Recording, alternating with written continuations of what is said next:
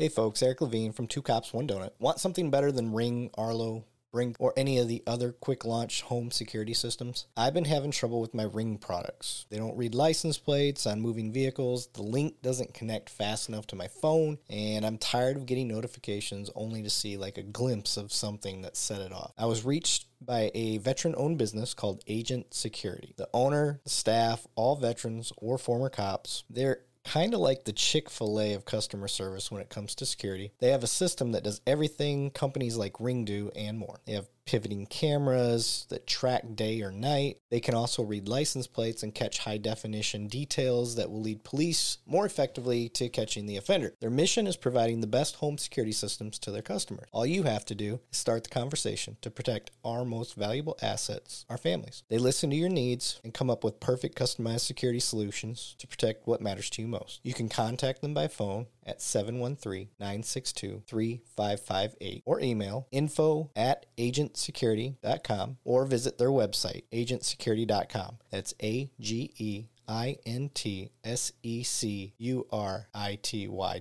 They serve the greater Houston area, North Texas, and more. Be sure to tell them that Eric Levine from Two Cops, One Donut sent you. This episode of the podcast is brought to you by Impact Tactical. Impact is a tactical outfitter for the men and women of our military, police, fire departments, and other public safety around the country. Impact's core beliefs is that fearless men and women protect our freedom and safety should have access to the best tactical performance apparel, equipment, and tools on the market, and they shouldn't have to go broke to get it. I've used Impact for about 11 years, and I can attest that they do live up to their core values. So you get a personal recommendation from me. You can find them at impacttactical.com. That's MPAK tactical.com, and be sure to tell them that Two Cops, One Donut sent you. This episode of the podcast is brought to you by HRH Combat Arms. They can turn your vision into reality. They specialize in gunsmithing and Cerakoting. Your Cerakote specialist is Air Force veteran and retired police sergeant Paul Ware, a.k.a. the Sarge. He can Cerakote your firearms, auto parts, tools, even your sports equipment. This veteran-owned business is located at 5025 Saunders Suite 103, Fort Worth, Texas 76119.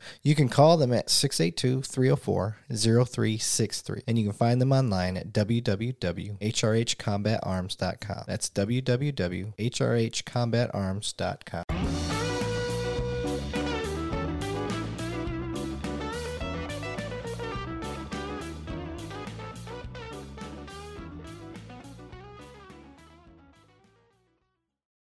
So if you guys are just tuning in, I keep seeing the numbers going up. People are coming on. Two Cops, One Donut. That's my podcast. This is Austin from the Muster Room podcast. We are basically trying to do a little collab and do our first. This is my first ever live when it comes to the actual podcast. We're going to actually do a full-on podcast on here. My style of podcast on Two Cops, One Donut is long-form discussion. It's about humanizing, bridging the gap. I'm trying to bring law enforcement, basically everybody involved in the criminal justice side of things, and bring them closer to the community. But we don't stop there. We also try to get people on the other side that maybe be a little anti-law enforcement, anti-government, whatever it is, and bring them on, hear why they feel the way they do, and we try to solve things that way. I had a guest, Aaron Dyson. If you check out our YouTube channel, it's one of my favorite episodes. I keep that one pinned to the top just because it's my favorite one. But he was wrongly convicted of a crime for 24 years out of a 53-year sentence. And he was obviously freed, and he come on, tell his story, and talked all about him and the corrupt COs that he had to, correction officers that he had to deal with. Some were great. I mean, he just went down the whole rigmarole.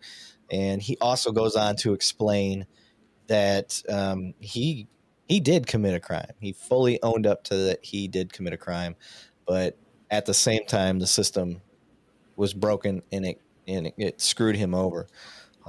So if you're joining us, if you're jumping on this, two things that I love to do on my podcast: sip some bourbon and swear. So if those are two things that offend you, this may not be the place for you.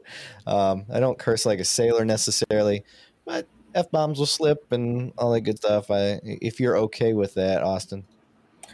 I don't give a fuck. That's what I'm talking about.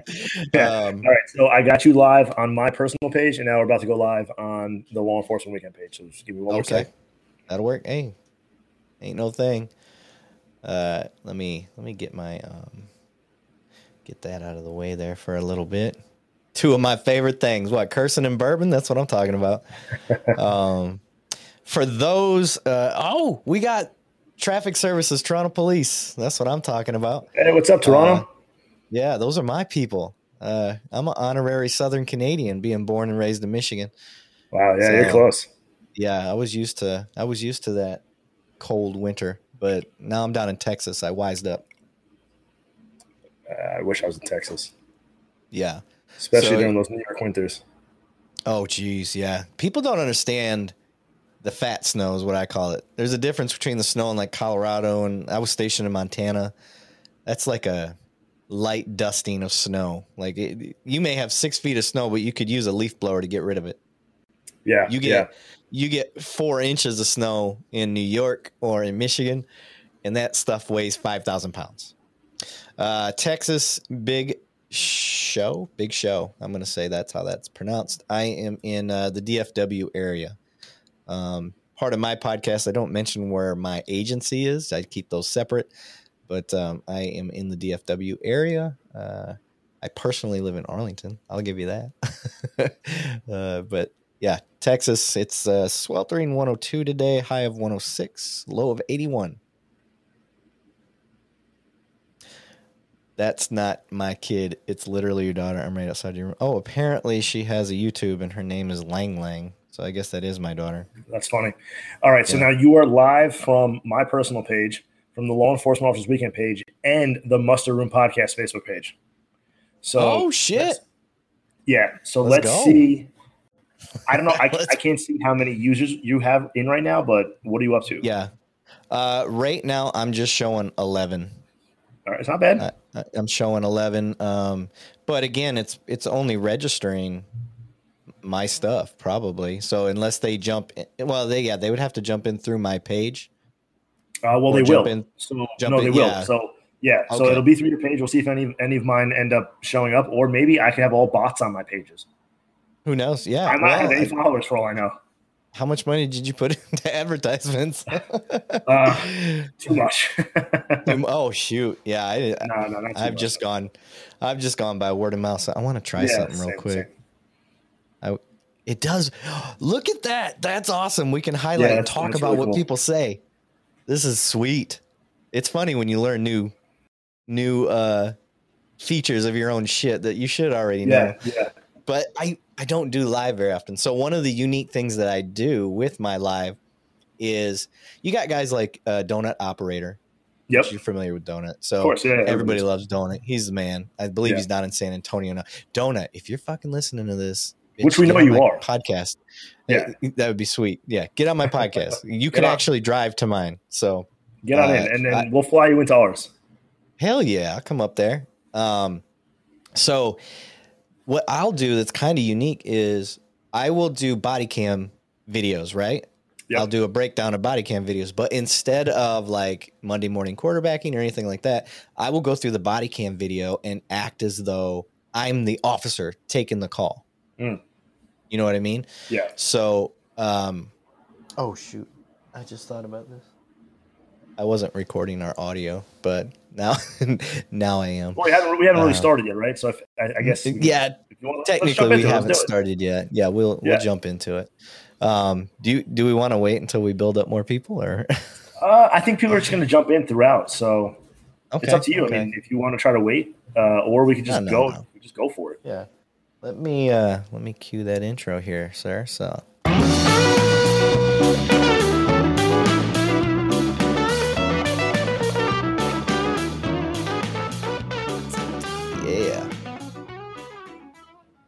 So that smooth jazz band playing there is one of my buddies, personal friend of mine. He made that jam for me.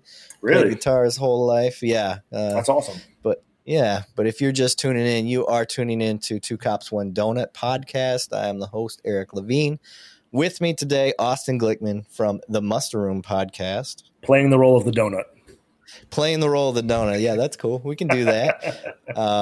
We were sitting there. We've been trying to make this podcast work for the last few days. We had some technical difficulties, mainly his technical difficulties. Yeah, I'll take the blame for that.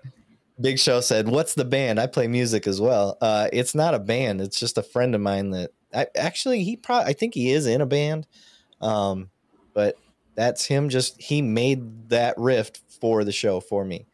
So, big shout out. I'll keep him anonymous for right now. I'm hoping maybe he jumps on and goes, "Yeah, that was me." But yeah, so he made that for me when I was getting the podcast started. But anywho, yeah, we got Austin one of those fancy Blue Yeti mics, and I was like, "Hey, dude, audio quality is one of the important parts for this stuff. If you can get a mic, let's get a mic and let's do this proper, because I want all the good attention to be brought to your podcast, because you guys are just kicking off. So I share my platform with anybody and try to help my followers become your followers, and yeah, we appreciate it. Shit. Certainly appreciate it. You'll find the podcast family is what I like to call it. Man, everybody's so accommodating. Everybody likes to help out. So I've had nothing but good vibes from everybody, and just people trying to help you get started. That's so awesome. I share the love just as much, but we appreciate it. And we'll be sending people your way as well. I appreciate it, brother. So let's get to you now. Okay. So you're out of New York. Yep. You are currently an officer, correct? An officer. Yeah. Okay. I'm not going to specify your agency. If you choose to do that, we don't have to. I mean, we can give a little hint. It may or may not be the largest law enforcement agency in the world. I tell people that I'm in the top 12. Okay. Size agencies. What's crazy about my agency is if you add the second, third, fourth, fifth, and sixth largest agencies in the country together, it's still not the numbers that we have here at my agency. Sure. Yeah, it's crazy. It's pretty wild. Yeah, I would have to multiply mine by like 15, 20. Yeah. Yeah. You guys have an insane amount of people. So I think we're around 38,000 sworn law enforcement. Oh, so that's gone up 3,000 since the last time I heard.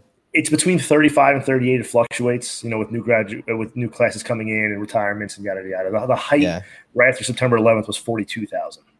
And now that's not including civilian members. We have an additional 20 to 25,000 civilians. Yeah. So together it's about 50,000 plus. Damn, son, that's a lot. Yeah. Yeah. You guys just be bumping into each other all the time. It's funny. People are like, "Oh, do you know so-and-so?" And I'm like, "No." And the chance of me knowing that person is so slim.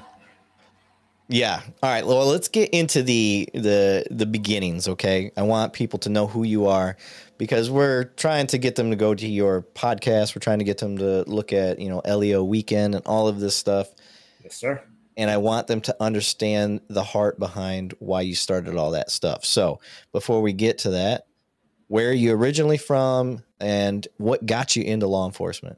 Sure. So born and raised in Long Beach, New York, which is a little, I call it little. It's got about 50,000 residents, but it's a little island right off of the coast of the South Shore of Long Island. We're only about less than 15 miles from New York City. If I were to turn around and if on a clear day, I'd be able to see the Twin Towers right from my windows. So that's how close we are to New York City. We're 45, 50-minute train ride into New York, and we have the Atlantic Ocean. So it's only about a 3-mile Long Island, only about a quarter-mile wide, so very, very short and stubby. But it has 50,000 residents, so a lot of high-rise buildings. And born here, raised here, and still live here currently. Went away to college, got my undergrad in SUNY Cortland, State University of New York in Cortland in upstate New York. And at the time, I was a volunteer firefighter. So I joined the volunteer fire department here in Long Beach at the age of 18, right before I graduated high school. And I was always, even when I was a little kid, I was infatuated with first responders, police, fire, EMS. If I saw a fire truck or a cop car driving down the street, I would insist that my parents would follow the car or the fire truck. Yeah. And if they didn't, I would throw a tantrum. So just being this little boy, I just always had, the biggest eyes when it came to just first responders, military. All I would do is when I was at home, I would play with my Matchbox cars. I would set up the military, men, throughout the house. And I would create these big battle scenes, just for whatever reason, that's what piqued my interest, like most little kids. But mine was definitely probably a lot more elevated than most. Okay. So as I got older and got into high school, there was this EMT program in my high school that a lot of my friends were taking. There was another fire department that's a much smaller agency to our east, that had a junior firefighter program that I had some friends in. So by the time we turned 18, they were already in the fire department. And I remember seeing them responding to these emergency calls, whether it be a fire or an EMS call, and they had these blue lights in their cars flashing. That's what in New York State, a blue light flashing is for a volunteer firefighter. And I was like, God, those guys are so fucking cool. I was like, I want to do that. So I remember I got a bunch of my other friends that were also, interested in joining. We all joined together. So a big group of us joined the volunteer fire department. And that day, June 18th, 2008, was the day that changed my life forever. Once I actually became a volunteer firefighter, my interest, my love for service just skyrocketed. And it's been this roller coaster of a ride ever since. So fast forward to me going to college, SUNY Cortland. Didn't have a car, of course, so I couldn't join the local volunteer fire department up there in New York State. In upstate New York. But on campus, there was an EMS agency that was completely student-run, which is pretty unheard of. So you have all these college kids that are in charge of an ambulance agency on a college campus. I joined, and within a few years, I rose through the ranks. I ended up becoming chief of the EMS agency my junior year. We'd run about 400 to 500 calls each year. A lot of them were drunks, rapes, assaults. And we became very close with the local law enforcement agencies that covered the campus. We had a state university police on campus, and many of them were pretty close in age to us. They had just graduated college themselves and became law enforcement officers. So we would respond to a lot of calls with them. They'd come and hang out with us in our bunk rooms. We played Xbox together. We made barbecues. And it's honestly because of them that really got me interested in becoming a police officer. So graduated college. Went on and got my master's degree in emergency and disaster management. Worked in New York City. Yeah. That's worked a good in New York one City. Yeah, it makes big money down the road. Yeah, definitely makes big money. So I worked in the private sector actually for about a year and a half before the call came to join the police academy. I was working as an emergency manager for the Mount Sinai Health System in New York City, which is a major health system. Has a lot of different hospitals throughout the Long Island, New York City area. And we did a lot of emergency operation planning and testing and scenarios. And we actually had to activate a few times when we had some building collapses and so forth and so on. And then I got the phone call and I joined the police academy, the New York City Police Academy, July 9th, 2014. And here we are today. How large was your class? So my class was about 1,200 recruits. Oh, which, my God. At the time, it's actually pretty average. That's not considered huge for the NYPD. That's actually a pretty average number of recruits. We've had classes upwards of 2,000. So 1,200 is pretty That's normal. How many applicants we typically have. Yeah. In a given batch, like it is hard to describe the magnitude of New York City and the amount of cops that are actually here. Yeah. It's not comparable anywhere else. It's no, it really isn't. Nope. Yeah.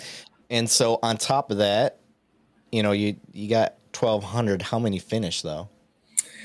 I want to say probably 300 or so probably dropped out by the end of the, by graduation day. So not too many. Yeah. I want to say we probably graduated with about 900 to 1,000. Yeah. It's not an overwhelmingly challenging academy. We're known, so the physicality for our department is not, how do I put this? It's easier, but when it comes to academics, it's much harder compared to other academies in the area. Yeah. Our patrol guide alone is almost 2,000 pages. Yeah. Then we have our administrative guides and everything else. It's a lot. Yeah, for sure. Yeah. I mean, I could only imagine in New York with I'm just thinking of the codes, city codes, Oh yeah, the 10 codes, and we have codes for everything. We have codes for everything. It's impossible to memorize it all. The normal ones, right? That most for sure I would know, but I mean, we have all these, especially now, they've added even more with all these juvenile codes. I don't know if you guys have raised the age in Texas.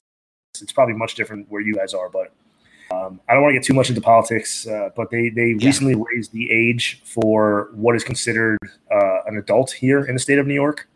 So with that, a lot of the what were once felonies or misdemeanors for 16 or 17 or even 15-year-old kids, and they used to go to jail, no longer do. Now they get released back to their parents. It's a whole it's a mess, I'll be honest. I mean, it's pretty obvious. Even our top brass is saying how the entire thing with bail reform and raise the age has just been a complete mess, and utter failure, disaster.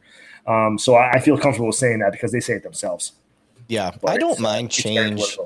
I don't, even if you think at the surface you're like, this shit ain't gonna work. Yeah. If you try something, I'm down to try it. Even if I think it's not gonna work, let's try it. But if it starts to fail, let's own up. Hey, this ain't working. We got to switch it back. The problem is they never got feedback or, they never reached out to law enforcement officials and said, hey, do you think this is going to work? They didn't care. They had an agenda and they went with it. I gotcha. That's all I'm going to say. I'm going to give some shout outs real quick because you and I are partaking. I am drinking America bourbon. Nice. They are a Patriot-owned business. Okay. Nearby. So if I can support my local vets and all that stuff, I will. Being one myself, sir. Thank you for your service. Appreciate it. Another thing, you're worth it. That's what I tell people. Right? Just start using that when you're on duty. You'll use it all the time. When we get off air, I'll tell you what I actually say at work because it's a play on words for where I work. Okay. I can't, if I say it, then it's gonna. Well, no, gotcha. Folks, it's not hard to figure out where I work. It's very easy, but again, I keep the podcast and that separate, so I don't get fired from my job. Even though I don't think I'm saying anything bad, you just never know these days. So I don't want to get canned, but love where I'm at, and don't want to ruin that. But what are you drinking? You said something in a can. Yeah. So when you told me the other day that we were gonna do this podcast, and it's possibly up to 2.5 hours, and to grab something to drink. So I told you I'm not a big drinker, right? Which I'm not. So I went to the liquor store earlier today. I was walking my dogs. Figured, let me pop in. And one of the first things I saw was this. Okay. And I said, what better thing to grab on a law enforcement podcast than this specific drink? So I'm going to show it to you. I've never seen it before, but apparently these are starting to become pretty popular. But before I actually show it to you, I want to see if you could guess it. Okay. So being that you are a law enforcement officer, right? Yes, sir. You've probably done hundreds, if not thousands, of car stops. Okay. You're searching a vehicle or you're searching a person, and you find this telltale item in their car. Crown Royal bag. Boom. I didn't even have to fucking say anything. I didn't have to say anything. I was going to give you a clue of saying it's purple. You didn't even need to give me one. This is a Crown Royal bag. Anything. Crown Royal bag, right? That's a criminal's purse. Crown Royal bag for whatever reason. I don't know where it started, but they used the Crown Royal bag to they're not really hiding it, but they put their drugs, they put their guns, whatever is illegal, they put it in there. It's an illegal purse is essentially what it is, right? Yes, it is. So I thought it'd be really funny. I've never had this in my life. I've never drank Crown Royal before, and no disrespect to Crown Royal, right? If they're listening, which we know you are. Sponsor this podcast, but I was like, you know what? Let me get Crown Royal because it would be really funny. So not only is it Crown Royal, I found Crown Royal in a can, and it's a whiskey cola. So there's Coke in this also, and it's 7% alcohol. So I think it's probably a shot and a half or so. And it comes in these small little boxes. There are about 4 of them. I was talking about this on the TikTok right before we jumped on here, and people were saying that they've had these before, and they recommend the Crown Royal sour apple ones. I didn't know that existed either. So for the first time ever, I'm going to crack this open right here, right now. Okay. Is it S&M when you do it next to the microphone and people get turned on by yeah. It was the ice, right? So I'm going to pour it in this now, and I'm going to taste Crown Royal for the first time ever on this podcast. Dude, I like Crown. Now, I've never had it. I know you're not you don't drink much. So for me, bourbon and ice. Do you hear that? Yeah. It sounds like this is a commercial. This is a Crown Royal commercial. You need to hold it up a little higher, though. Oh, sorry. All right. I want you guys to hear Let people know. Let people know where that mason jar came from. it's so funny that other people in here are saying the same thing. Crown Royal, like you just know the Crown Royal bag is that's it. All right, here we go. So cheers, bud. All right, buddy. Salud, sir. Oh, that's deadly. It's deadly. It's very sweet. Okay. Yeah, no, you can barely taste the Crown, which I guess that's the whole point, right? So yeah, yeah. By the end of this podcast, I might be a little toasty. That's fine. I mean, oh yeah, no, this will be fun. I'm all for eating it. Yeah. No, don't say anything that you'll regret later. No. I may take my shirt off. Oh, that's fine. That's fine. Yeah, just as long as your gun belt's on and your boots, you're good.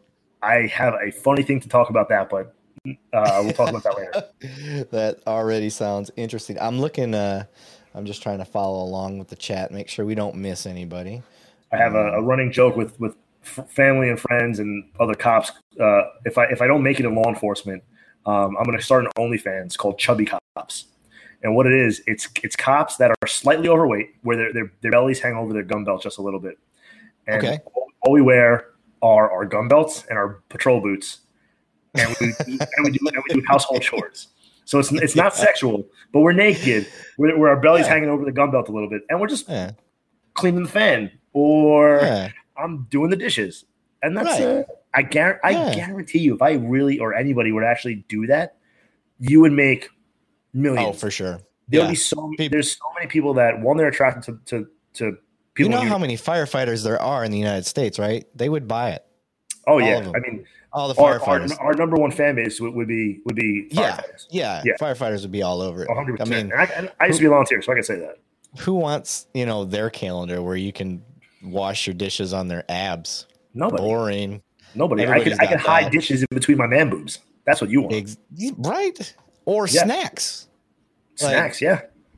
Girl, you hungry? And then you just lift up your movie and and a Crown Royal bag pops out. Well, in a lot of states now, the CBD and all that stuff's legal. So legal, yes, decriminalized here in New York. Which and I'll be honest, so doesn't mean it's legal. So technically, you can't just really smoke it on the street, even though everyone does. So my family is very, they're very left. I'm the problem child in the family, as you know. I'm way more conservative than most of them. Yeah. Only cop in my family, and I was going to ask you that. Is there anybody else? Yeah, no. So I'm the only first responder in my family, first cop. Also being Jewish, they were like, my grandma, she was like, "No Jews are cops," So like it was funny, but they knew that I just had this passion for it since I was little, so they really didn't bust my chops about it. But yeah, just going back to marijuana, I actually supported it being somewhat legalized, maybe not the way it is right now, but I think it has a lot of health benefits. Okay. My sister has Lyme disease, and it's debilitating. And she's tried all these different, over-the-counter drugs or prescription drugs, and nothing tends to help her. And she started using CBD and THC oil, and it has changed her life. She's able to move. She's able to eat. She's a whole new person. She actually lost a lot of weight, healthy weight. Okay. It has helped her significantly. So I think, marijuana definitely has its benefits. It also has its downfalls, which are significant downfalls, which leads to a hell of a lot more things that, we as law enforcement certainly know about. So I think it just has to be regulated in a certain way, but that's for a whole other different, topic of discussion. Yeah. My big thing with it that's hard for me, especially down in Texas, is knowing that it's legal in so many states. Yeah. And then you still got to enforce it here. And even that, prosecutors and stuff are like, if it's not over 2 pounds, we don't really care. Yeah, they're not really enforcing it. If you're going to be this wishy-washy, guys, let's just nix it. Like, I'm surprised with the current administration that they haven't just federally, legalized it. Yeah. I mean, that's fair. Eventually it's going to happen. Oh yeah. I think you're right on that. Yeah. But, all right, sir, let's get into your career here. Okay. So you become the Fuzz, the Popo, a pig, F12, whatever you want to say, 5-0. You decide to do that shit. Now you get in. What's your career path looking like? So, graduate the academy. My first day on the job was New Year's Eve. Hell yeah. Watch that ball drop. So watch some that gunshots actually, go off. yeah. Well, no, I'll tell you one thing. You don't hear any gunshots, not in Times Square at least. So traditionally with New York, now it's different because we have 4 academy classes that go on each year. But it used to be only 2 a year. So you would either graduate the day before New Year's or the day before July 4th, purposely. And your first day on the job would be at the detail with millions of people surrounding you, either in the middle of Times Square or on the East River for the Macy's 4th of July fireworks. Okay. So my first day was December 31st, 2014, as a full-fledged police officer standing in the middle of Times Square with, whatever is over 1 million people. Yeah. And I remember just being out there and being like, the fuck? Like, I can't believe this is real. You know what I mean? Yeah. It's like out of a movie. You're walking around and there was so much love in the air. You have to remember, this is before the FT. This is for the before BLM, before the defund movement, before COVID. So there was still a significant amount of appreciation and love for law enforcement. And you're walking through these just massive crowds of people, and it's your first day on the job, and there's fireworks going off, and there's balloons and party hats, and you have all these celebrities on these stages surrounding you, and you're walking around, and you could do whatever the fuck you want because you're the police. And you're like, a day ago, I was on the other side of the barrier. Today, I'm the fucking shit. You feel like you're the shit. And it was this really empowering moment. And I don't mean empowering like we were abusing our powers. Don't get me wrong. We weren't. We were doing what we were supposed to do, right? But there's so many of access. You have access to places that you never would have had before. Right. And there's trust and all this, there's so many of us there too. There's thousands and thousands of us in Times Square. And it's the safest place you could be during Times Square any time of the year when there's, again, I don't want to get into the tactics or, I don't want to get too much into like what we do to prepare. Yeah. But I can promise you that Times Square on New Year's Eve is the safest place in the country. Yeah. The equipment that we have that I won't talk about is astonishing. Like things that are out of movies, you're like, that's only in a movie. No, we really have that stuff. Yeah. That is real. It is wild. I'll leave it at that. So, it's awesome. It was great. And that was probably one of the proudest, funnest days of my career. But it quickly changed. So that was your first day on the job. That was my first day on the job, but we'll get into that, how it changed. But so I was assigned to the 30th precinct in Harlem. It's Spanish Harlem. It is currently gentrifying, but at the time it was still predominantly Black and Hispanic, Dominican, a lot of Dominican, Puerto Rican, and a lot of Haitian and Jamaican. And again, it's New York City, so you have these clash of cultures. You turn the corner and there's different religions, races, ethnicities, everything. It wasn't by far the busiest command. It was only about, I'm saying as it's past tense, it's still there, right? So the 30th precinct is about a mile long. It's very small, maybe about a half mile wide. And it has, I think, a population of like 80,000 people. It's a lot of packed, people, right? In a very small, so it's mostly all high rises, a few brownstones. Some blocks were absolutely gorgeous. They shot a lot of movies there. But most of it was all high rise buildings. We have, some New York City housing buildings. And we were notorious for the 30th precinct used to be the drug corridor of all of New York City. You have access to all the major highways. You also have access to the George Washington Bridge. You have the Hudson River right there. You have the East River very close by. So it was a drug highway, drug corridor, and it still is till this day. A lot of drugs being sent through that area. It's also it was known to have a high volume of what we call EDPs, emotionally disturbed persons. A lot of SROs, single room occupancy buildings. So there would be a lot of people who have mental disorders, or we had a lot of AIDS buildings. So they had some type of sexually transmitted disease. They were also homeless or poor, so they'd be put in these rooms. And then we just had a lot of violence because of the drugs. We had a lot of shootings, a lot of stabbings, especially in the Hispanic culture. They tend to, it seems like a stabbing is more of a thing as opposed to shooting. That's kind of changed. Shootings have skyrocketed now, not just in New York, but throughout, the country. So it was busy, but at times it would be slow. So we would learn a lot. And I spent my first like 6.5 years in the 30th precinct of the NYPD, and probably the best time of my career so far. And again, I've only had 8 years on, so I don't have a lot to compare it to. But just the camaraderie, the bosses that I worked for, the sergeants, lieutenants, the captains, the deputy inspectors, they were all just great people. It was pretty close knit. We hung out on our days off and just had a real fun time. It was all great. Patrol, just straight patrol. No. So I did patrol for my first 3.5 years. Then I had the opportunity to join with what we had called the conditions team. Essentially, we would work specific hours that there would be crime, mostly quality of life conditions. So you'd have your drinking, your smoking, your loud music. We would address those things. So think of it this way. We were the broken windows theory police. Do you know what I mean by that?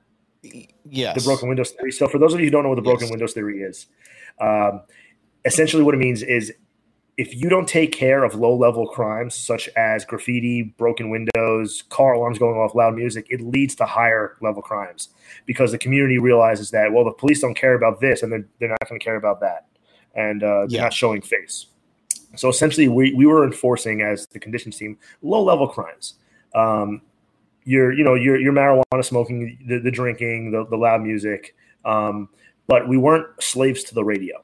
So it allowed us to essentially get out there. We would use unmarked cars. We would sometimes be in plain clothes, and we would address certain conditions. If there was a robbery pattern going on, we would also be assigned to that. If there was a shooting pattern, if there was burglaries in an area, we would be assigned to that specific area, and it was our job to essentially catch that person. Okay. And when we weren't doing that, we were addressing those low-level crimes. So it was kind of like a mix of everything. And that was a stepping stone to the crime team. So each precinct has a crime team, or they used to. It's changed now significantly. But the crime team is plainclothes officers who go out in unmarked units, and they are specifically addressing high-level crime, or your shootings, your stabbings, your felony drug sales. So I did that for a very short period of time, and then the department started changing, and we started moving away from the aggressive law enforcement that we used to do, and we transitioned to the community policing aspect. Okay. So I went from doing this conditions and crime team to then transitioning into what's called the NCO program, the Neighborhood Coordination Officer. Where we call it Neighborhood Patrol Officer where we're at. Okay, so same thing, right? Yeah, same so shit. Essentially, we are still addressing specific crimes during specific times, but we're working in partnership with the community, with clergy members, with shop owners to address these crimes. And we also work directly with the squad, or AKA the detective squad from the precinct. And anytime there was a major incident, we would link up with them. We would go and help them do the video canvassing because as the neighborhood coordination officer, I'm supposed to have a relationship with all the community members, right? So it'd be a lot easier for me to go to a store that I personally know the owner, or to a building or to a church and retrieve the video footage because I know them personally. And we had specific areas of the command that we would be assigned where we would also do foot posts, and we'd walk around and get to know the community members. And there were plenty of times where we'd have people walk up to us and, who would say, hey, listen, so-and-so has a gun, or this is where they hide it. This is, so-and-so selling drugs down the block, and this is when they do it. So it worked to a certain extent. And then I tore my ACL, and tore my ACL. Off. No, unfortunately, it was off duty. I was on a treadmill. Yeah, that's why I asked. Yeah. I was actually preparing not a treadmill at work. No. I was actually preparing to go to a different police agency, and I was running on the treadmill, and I tore my ACL.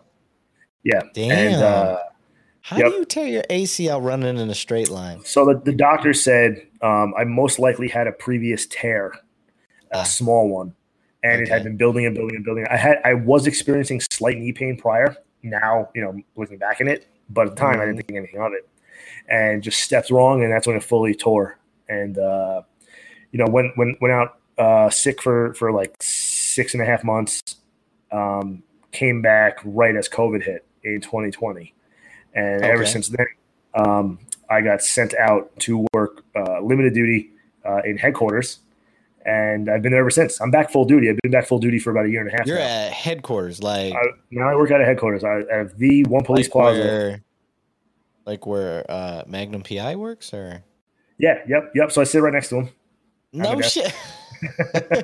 Yeah. Nice. So I work out of police headquarters, and I work in the personnel bureau. And so is it really called the police commissioner? Is that what y'all call the top dude? She a female. Yep. Commissioner Sewell just recently got sworn in. First ever female commissioner with the department. Okay. She came over from the Nassau County Police Department. She was one of their chiefs. Nice. And she lived on the border of Nassau and New York City. And she swore in about, I think it might have been about a year ago now. She like to do podcasts? I would love to get her on a podcast. I don't think so.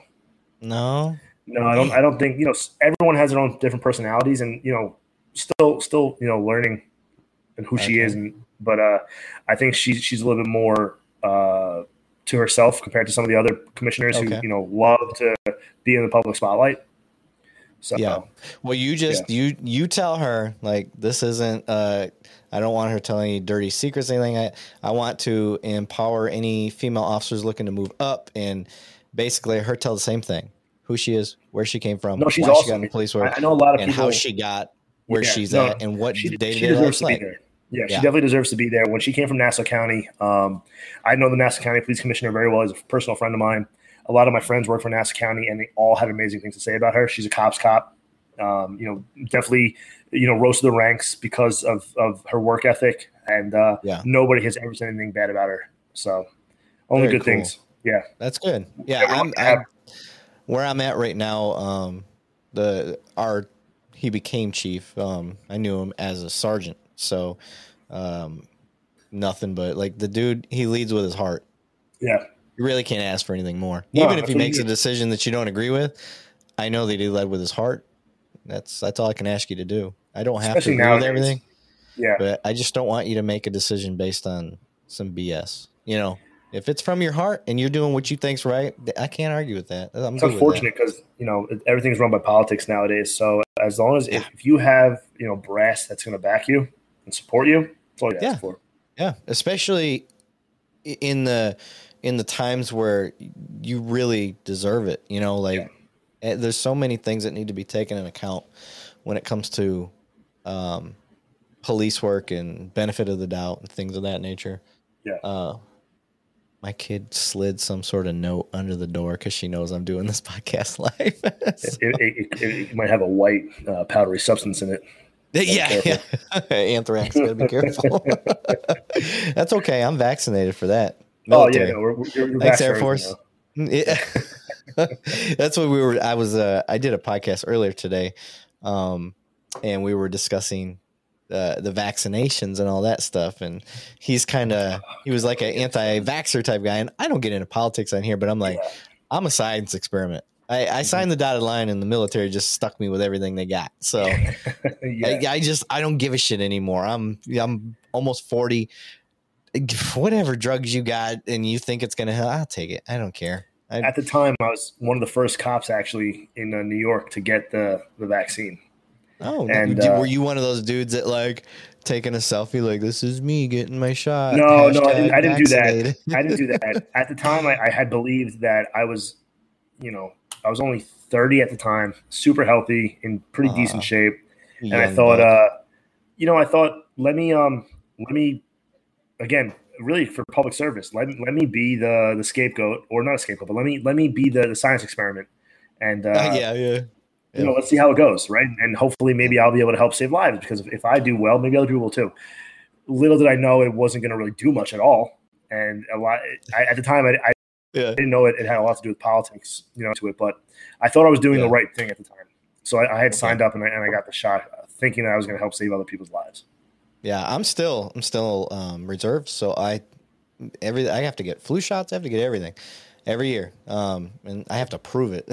I've had COVID twice now, by the way. So I got both shots. I still had COVID twice. Yeah, I did too. The first time though, I got it in like November of 2020, I think it was. Like right when it was, nobody knew what the hell it was.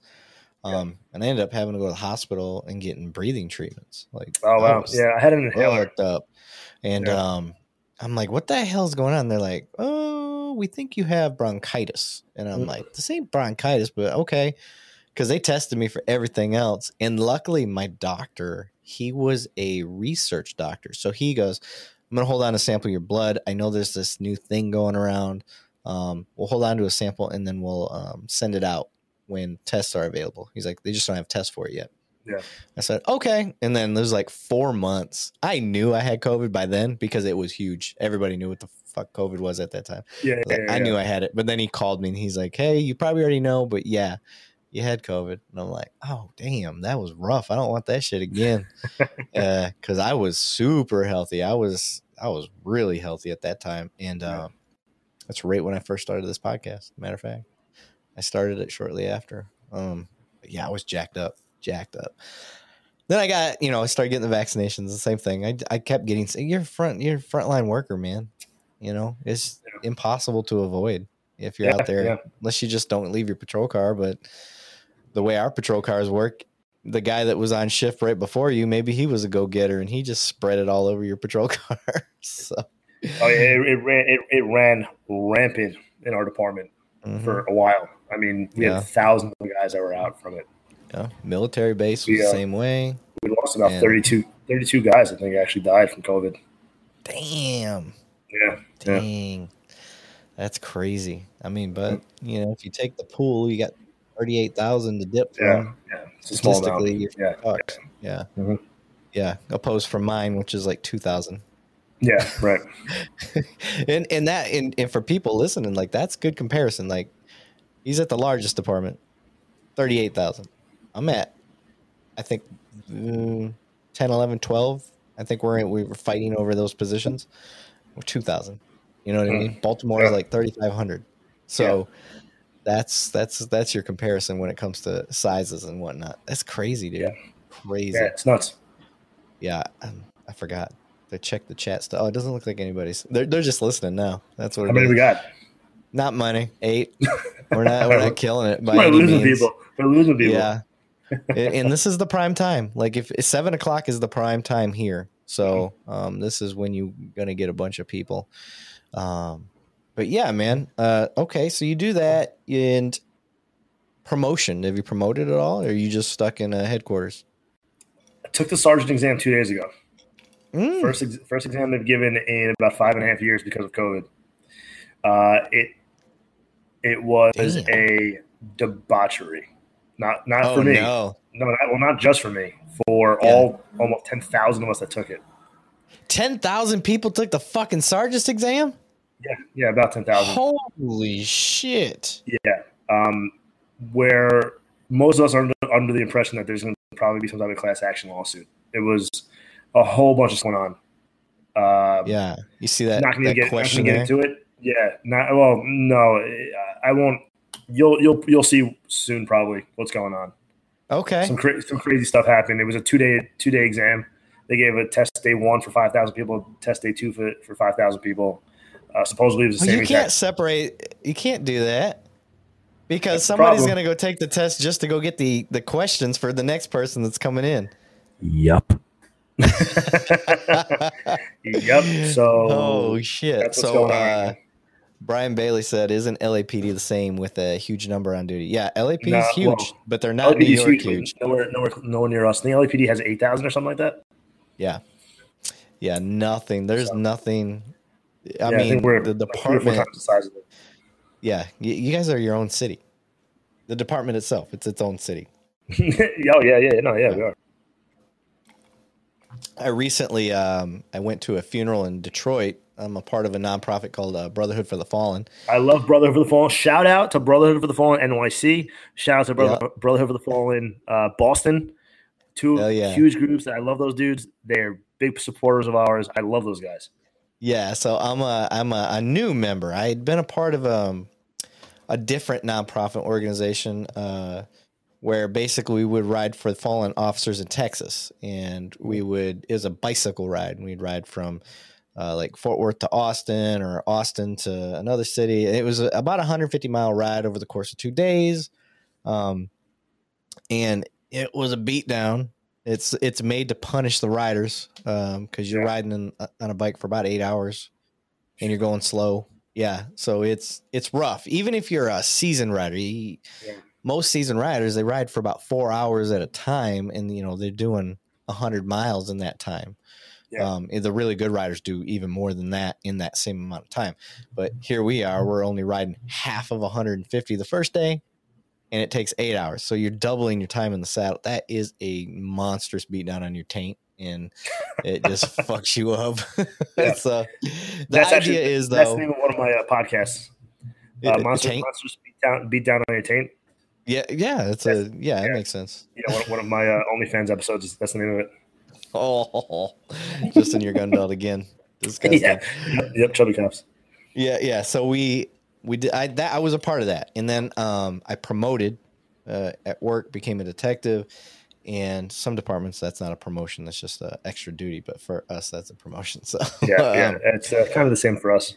Yeah. So I became a detective, promoted, and then I fell out of riding. I just didn't have the time to ride like I used to. So I was looking for another nonprofit to get into where 100% of the money goes towards 100% of the cause. Mm-hmm. I wasn't trying to be like, what is it? Wounded Warrior. Yeah. It's like 1% goes to the actual cause and the rest goes to all this other shit. The Red Cross. So they're all the same like that. Yeah. So I did my homework, and for those listening, if you're not familiar with Brotherhood for the Fallen, if you're in another agency or something definitely worth getting into. Anytime an officer is killed violently in the line of duty, these officers in their chapters, so he mentioned NYC, there's Boston, what they will do is officers that are a part of that, they're donating from each check. And I don't remember what the cost is, maybe $100 a year or whatever it is. Goes into a pool, and anytime an officer is killed, there's circumstances, but violently in the line of duty, basically. You're missing a major proponent, though, of what they do. Right. And then that money will take a portion of that, and they'll present it to the family, the surviving family members. I think it's like $2,000 that they give towards whatever they want to use it for. And then all of the fallen, Brotherhood for the Fallen, end up meeting up together, and then they usually present together. So it's just tight-knit. Yeah, so they fly into the funerals, right? So then there's representation from all these different agencies at the funeral. And it can be no matter where it is. It can be Bumblefuck America. And you have Boston, New York, Texas.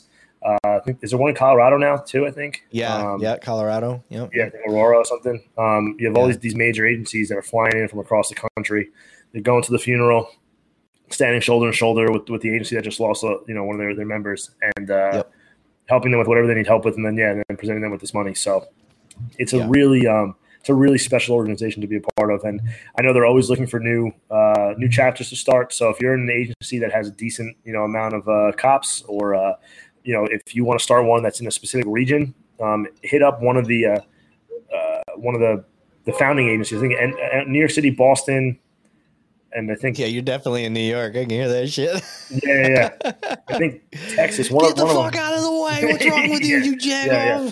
Get the fuck out of here! But Brotherhood, good dudes, awesome. Gals, great organization.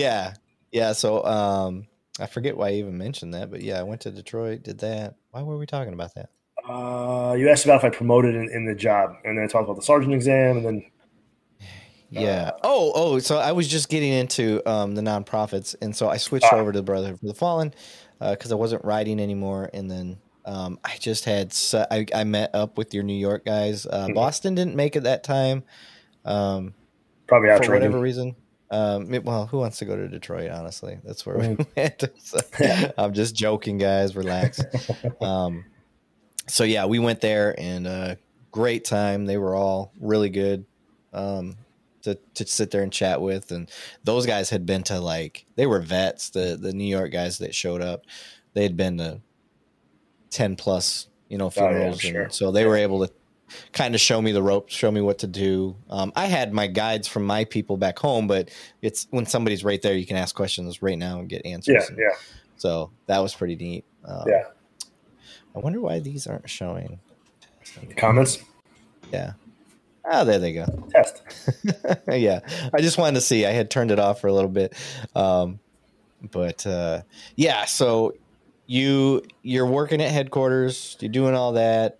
What is that like? What is day to day like? I mean, are you hearing all the nitty gritty of around the city? That all rhyme. Did you hear that? The nitty gritty around the city. Yeah, it's probably just like anywhere else, right? A lot of it is the rumor mill. So all you hear is just rumors constantly. Yeah. And, you would think that, oh, well, you work at a headquarters, so that means that you're probably in the know. Not really. No? You might hear some things here and there, but for the most part, things are kept, pretty tight knit.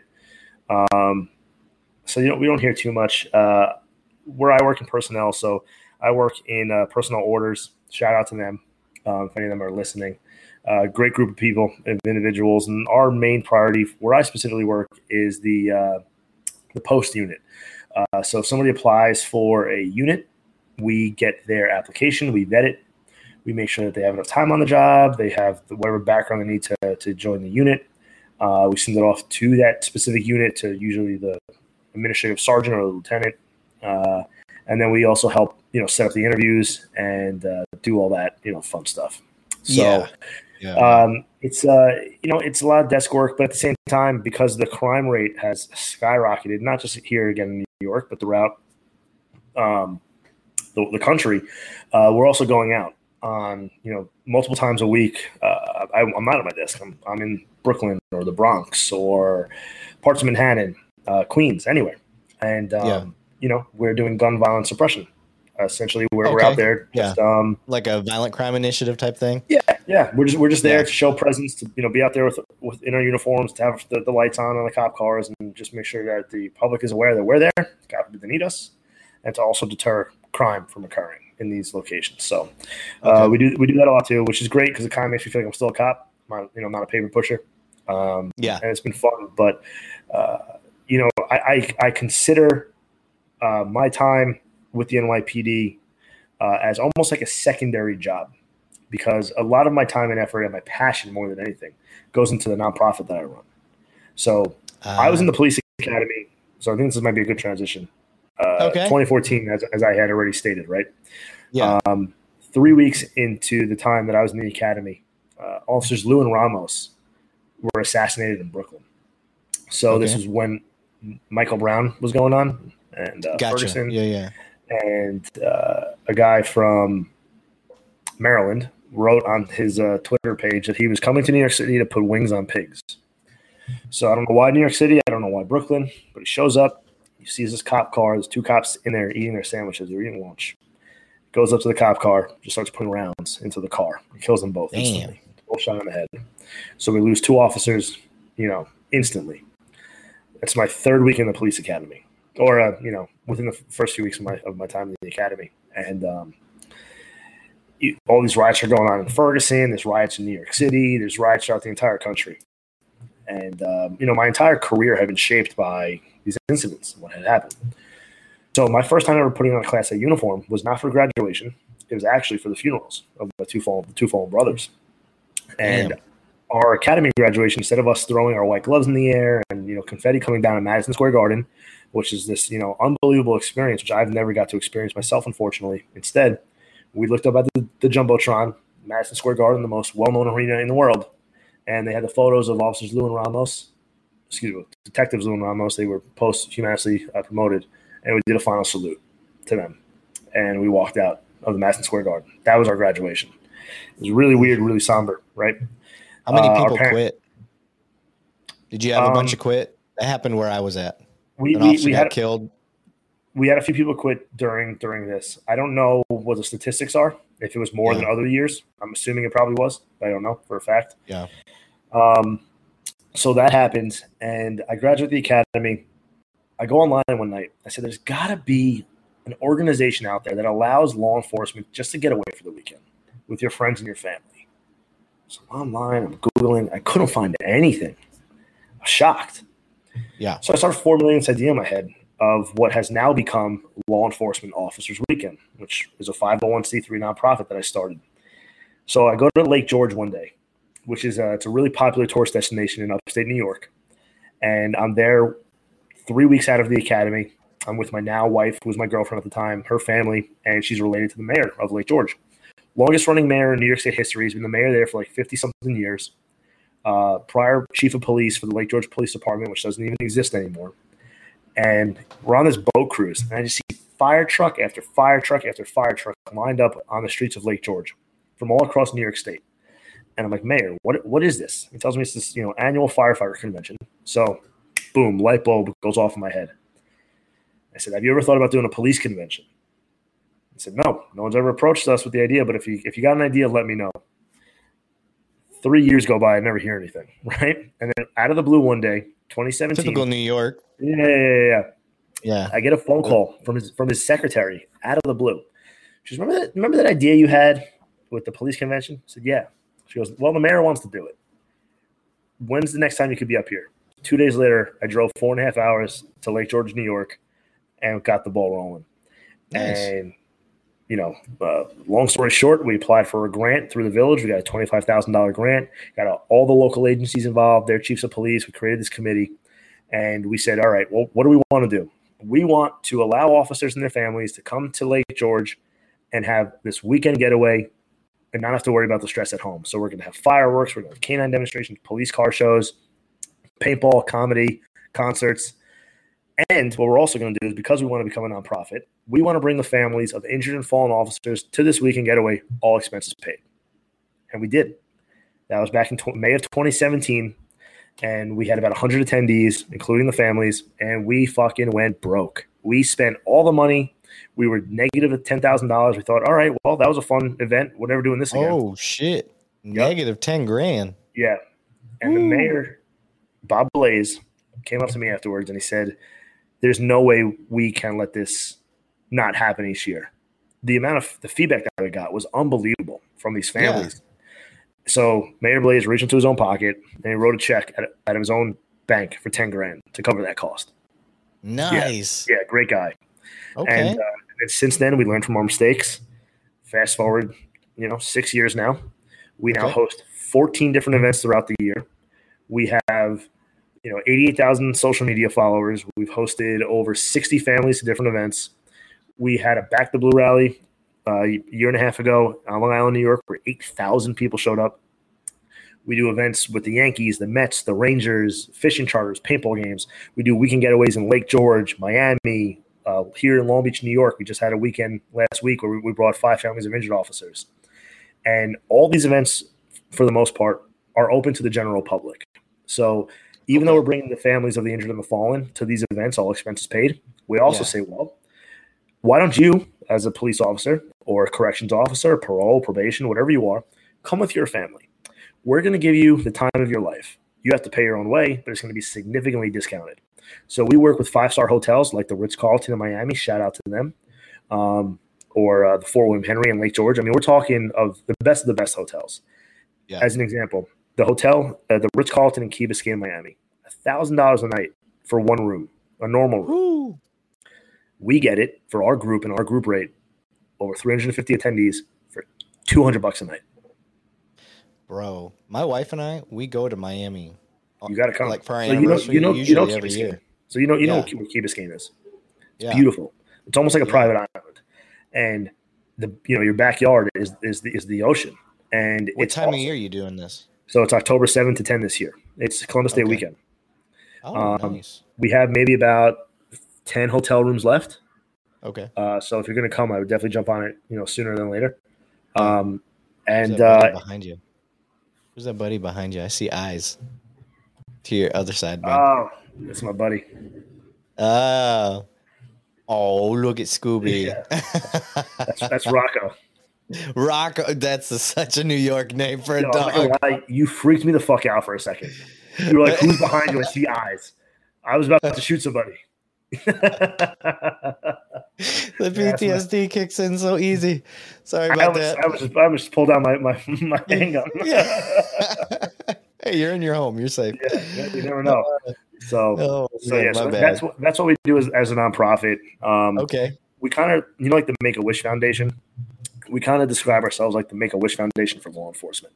So besides these weekend getaways, which are our main events, we also do these private events where we'll get a request from a family member, a department, whomever, and they'll say, we've worked with the families of sick, children, law enforcement officers who have kids with cancer.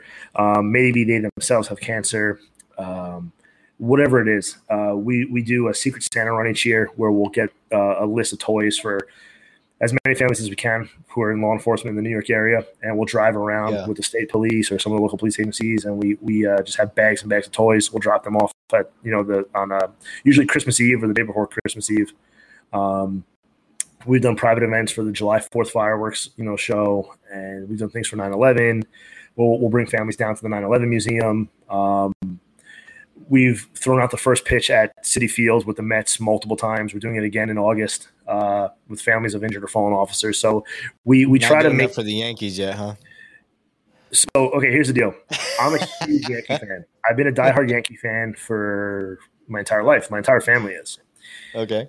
The Mets, however, by far have been the most influential, inspirational Major League Sports team that we've ever worked with. Nice. They support law enforcement. The organization, I'm not talking about the players. Yeah. The Mets organization has supported law enforcement like never before. Really? The players, they knelt during the national anthem. The players wore the BLM stuff. But the Mets organization, even during when all that was going on, they were phenomenal to work with. And they took a bad rap, unfortunately. Every team did. Yeah. Even though, a lot of these owners, not all, but most probably didn't agree with that movement with BLM, but they had the players were, you guys remember the players have their own union. They can kind of do whatever they want. They're allowed to do that type of stuff. The owners can't tell them no. Yeah. So that gets lost in the sauce a lot. But again, I love the Mets. I always give them huge shout outs whenever I can. They've done stuff for us both on and off the field.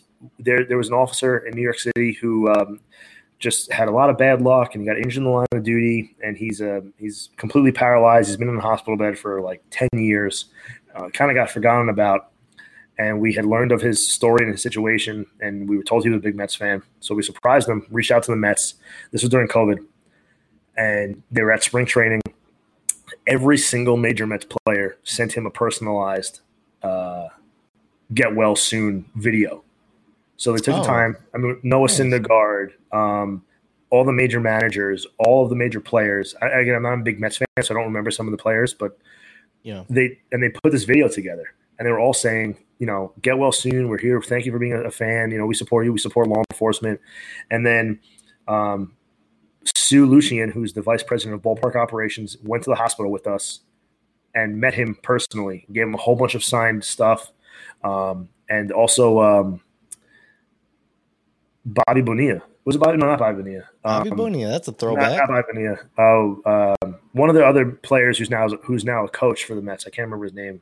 Omar Garcia. Omar? Yeah, Omar. Yeah. He came to the hospital with us too, and he met us there, and he signed an autograph and he gave it to him. So I mean, the Mets have just been—they're awesome. I can't say good enough things about them. They're great. I love them. So I never thought I'd ever wear a Mets hat. For the first time ever last year at one of their events, I wore a Mets hat. I mean, you don't have a lot of good teams to pick from out there, so I get it. You got to pick one. Yeah, no, the Yankees are terrible. Yeah. The Mets both. We have both first place teams. We don't cheat like you guys do, but that's okay. Oh, that ain't my team either. I'm with you. Oh, I'm a Tigers fan. I'm from Michigan. Okay. I'm a Detroit fan. All right. Yeah. We're still talking about the Astros. We're gonna throw some hands. The Astros. I ain't with them cheaters either. Yeah. I said it. Yeah. No, you're right. No, that's awesome, dude. So I'm not sure if we're going to get a bunch of echo feedback, but real quick, I at least want to show your website. So sure. I got it on here. You let me know if you start hearing stuff. If you do. No, we're good so far. So this is the website. Excuse me. You can see some of the upcoming events right there. We still have tickets available for those of you who are in the New York area. You can click on the details button right there, and it'll bring you right to the Mets page. I think we have about 120 tickets left. If you scroll down a little bit, right there, all that stuff. Yeah. It gives you kind of a list of all things that come with the tickets. We have an open beer bar. We're doing the food voucher. It comes with a T-shirt, a hat. So it's First Responder Day, and it's also Old Timers Day, August 27th. So you're getting like all these crazy amenities for only $120, which is a phenomenal deal. And then we also have Miami coming up in October, which we still have some tickets available for, and we have a boat ride. You can play this video if you want. This kind of gives you a little bit more information about let's kind of do who we that. are and the Lake George event. Oh, actually, what I'm going to have to do is back out of this, and let me close it, remove source, and now I'm going to, because I have to click a box that says play the sound or don't play the sound, and I think that's what causes feedback for you. Okay, so I won't say anything. Okay, so I'll share this. So we're going to, if you're listening to this podcast, I'm about to play something directly off of LEO Weekend's webpage that kind of gives an explanation. There's some pretty decent audio and some music, so they'll hear it. Share screen, share audio, boom, share, turn that shit on, son, and let's play.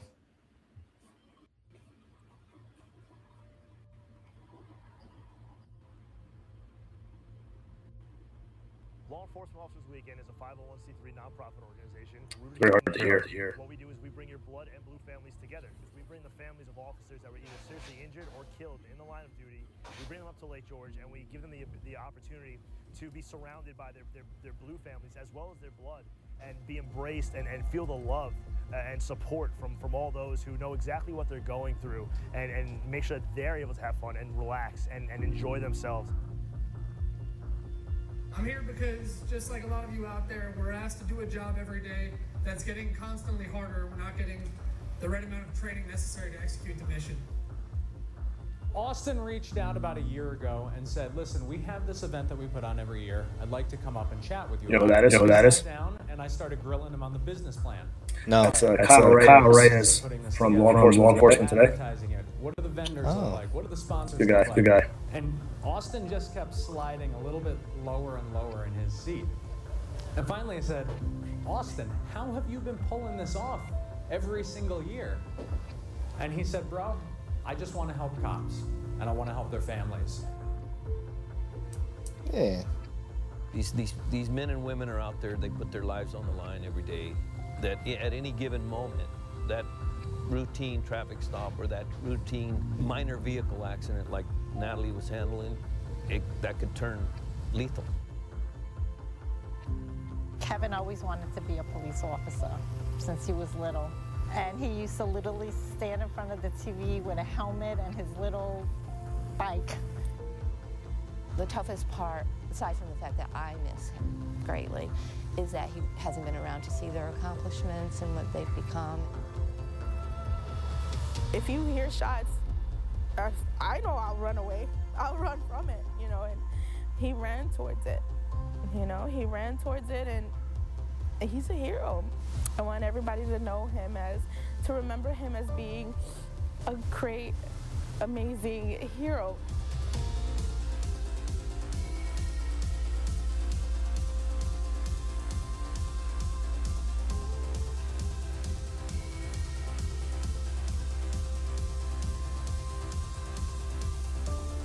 That was a terrible swing.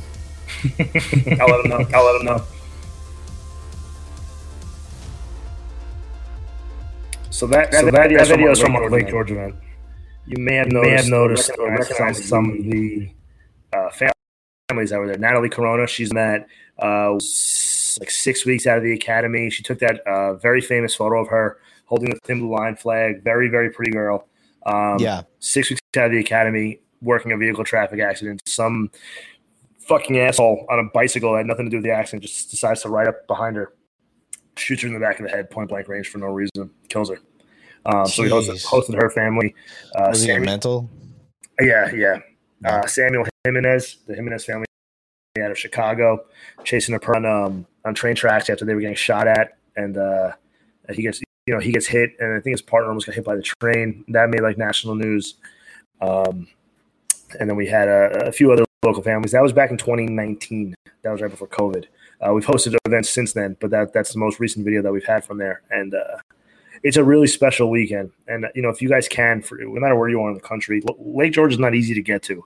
The closest airport is Albany International, which is still 45 to 50 minutes south of Lake George. It's pretty close to the Canadian border. At least it is to me. But I can't explain what it's truly like to actually be a part of one of these weekends. Our motto is bringing your blood and blue families together. So you're taking these families that have just suffered a tragic loss or a tragic incident for the families of the injured officers, and you're surrounding them with their blue family, right? So all these families who are in law enforcement who maybe not know exactly what they're going through, but they at least can understand and comprehend, what it was like when that person was still here. All the missed, birthday parties and Christmases and family events and birthday parties, and just being able to connect with them, one-on-one is really special. So if you have the opportunity to come to one of our events, whether it's Lake George or Miami or Long Beach or hopefully soon to be Colorado, we want to do something out in Vail for the winter time, do snowboarding and skiing and, sit around the fire pit. We're going to do something down in Texas in the Houston area, hopefully within the next 2-3 years. I'll go to Houston, bro. Well, we haven't picked anything just yet, but we want to do something down in Texas for sure. You do Texas, you let me know. I'll be a fucking liaison. All right. No, yeah, we need that. So, I'm biased, right? It's my organization, so of course I'm going to talk it up. But nobody on the board takes a paycheck. It's all 100% volunteer. My vice president, Zach Grunther, says it best. He goes, "We get paid in smiles." Genesis Familia from the NYPD, she lost her mom in the line of duty July 5th, 2018. It was like midnight, 30 hours. She's working the July 4th detail in the Bronx. Some guy comes up to her car out of nowhere and just puts a round into her head for no reason. So she was like 19 at the time, and she had two twin brothers and sisters who were 12 or 11 at the time. And they came to our event a year later. And she comes up to me afterwards, after the event's over, full weekend full of all these fun family-friendly activities. And she gives me the biggest hug. And she looks me dead in the eyes, and she goes, "This was the first time that me and my siblings were able to be kids again." Really? She goes, I haven't since my mom died, I haven't seen them laugh or dance and sing. And this entire weekend, that's all they did. And I didn't know how to react to that. Like, I'm this big brawly guy, right? Like, I don't show emotion. I don't have emotions according to my wife. And I'm the opposite. You're making me like I'm tearing up tearing. I'm a baby. Yeah, so I stared her in the eyes. I didn't know. I was kind of like, I was hoping that somebody was going to come help me. Like, I didn't know what to say. I didn't know what to do. Yeah. I've gotten better at that since then. All I do now is work with these families. So I know, what's appropriate and not appropriate to do or say. And I just stared at her and I was shocked. And then that's what gave me like this. I already had a desire to help the families, but after that, I had this burning fucking desire to help them. Yeah. And I said, I will do anything in my power to help them in any way I can. So that's why I say that the NYPD is my secondary job to my nonprofit.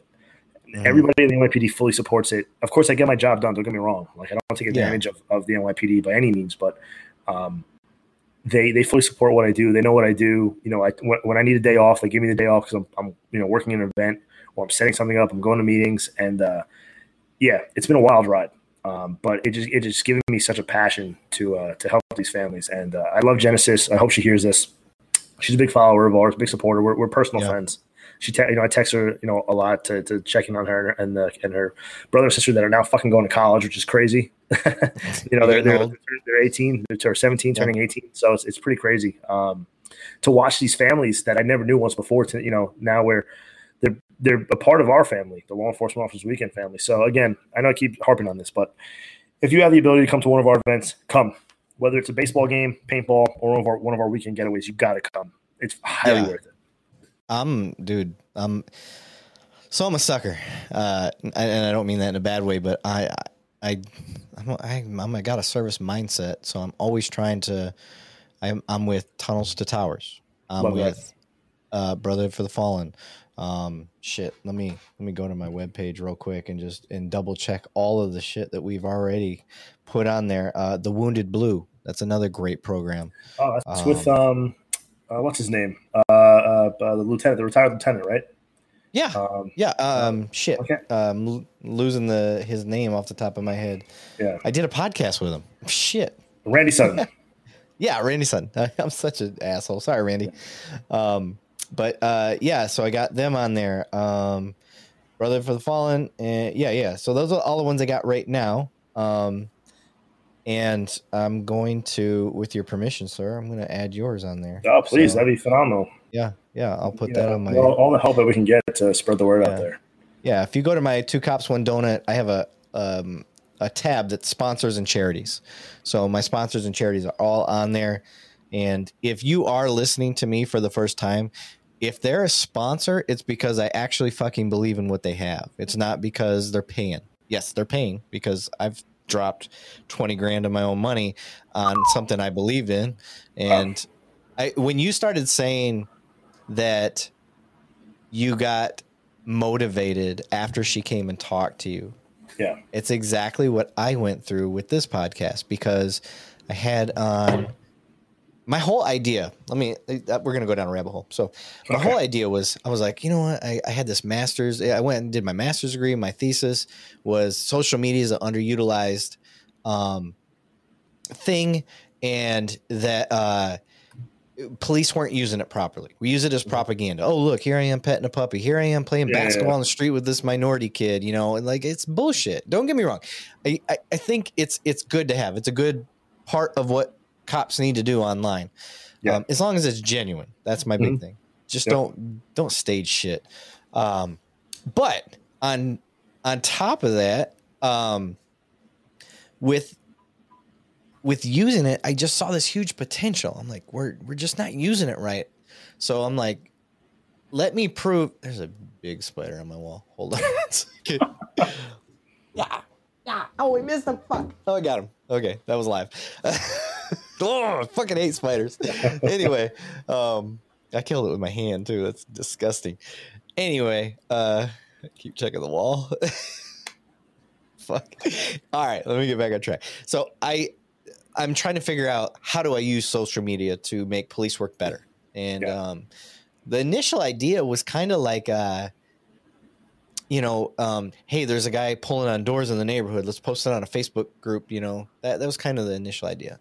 Yeah. And it took me about a year after I finished my degree to figure out, how was I going to solve this problem? And I came up with a podcast idea. I was like, you got cops doing this, you know, dancing on TikTok. You got cops doing this, being funny. Officer Daniels, Officer Mike the Cop, they killed it on that side of it. So they got this humanizing part. And then they actually coined the term. They both got suspended, which is crazy. Right. And that's where I learned you got to be careful. So, but the humanizing the badge part, and they got such an outpouring of support. Yeah. It's like, that's the people that hold the power anyway. And part of my thesis was the public. I did a survey, and the public was like, yes, our police need to be on social media. So if they say we need it, police think we need it, we need to be on there. Yeah. So how do I do it? What's a different way? What's a different approach? And how am I going to use it to help? Well, I came up with this premise: education and humanizing. I kind of combined the two. I was trying to do something that nobody else was doing. So I wanted really to focus on education. You said you were a street cop in New York. I wanted to hear what you did, how you did it. How did you affect crime? People don't know that. These guys down here in Texas, these citizens that listen to this. So my idea was to educate the public. What ended up happening was I ended up educating officers more often than not. Yeah. So I had an officer on that talked about his officer involved shooting. I don't typically try to do stories. Like, everybody's doing stories, and I want to have my own niche that doesn't infringe on anybody else's stuff, but I'll have stories occasionally. So I have the story. He talks about his shooting. Well, he has a PTSD moment while he's telling the story, and he thought he was past it. And Bruce Anderson episode, if anybody's wondering. So Bruce gets on here, and not only does he talk about, what he went through, has moments, and he talks about that he's on medication and that it's okay to not be okay. And he admits that. He's like, I'm not okay. He's like, but I'm on medications and I'm able to get through. And I'm, so it was this very real moment.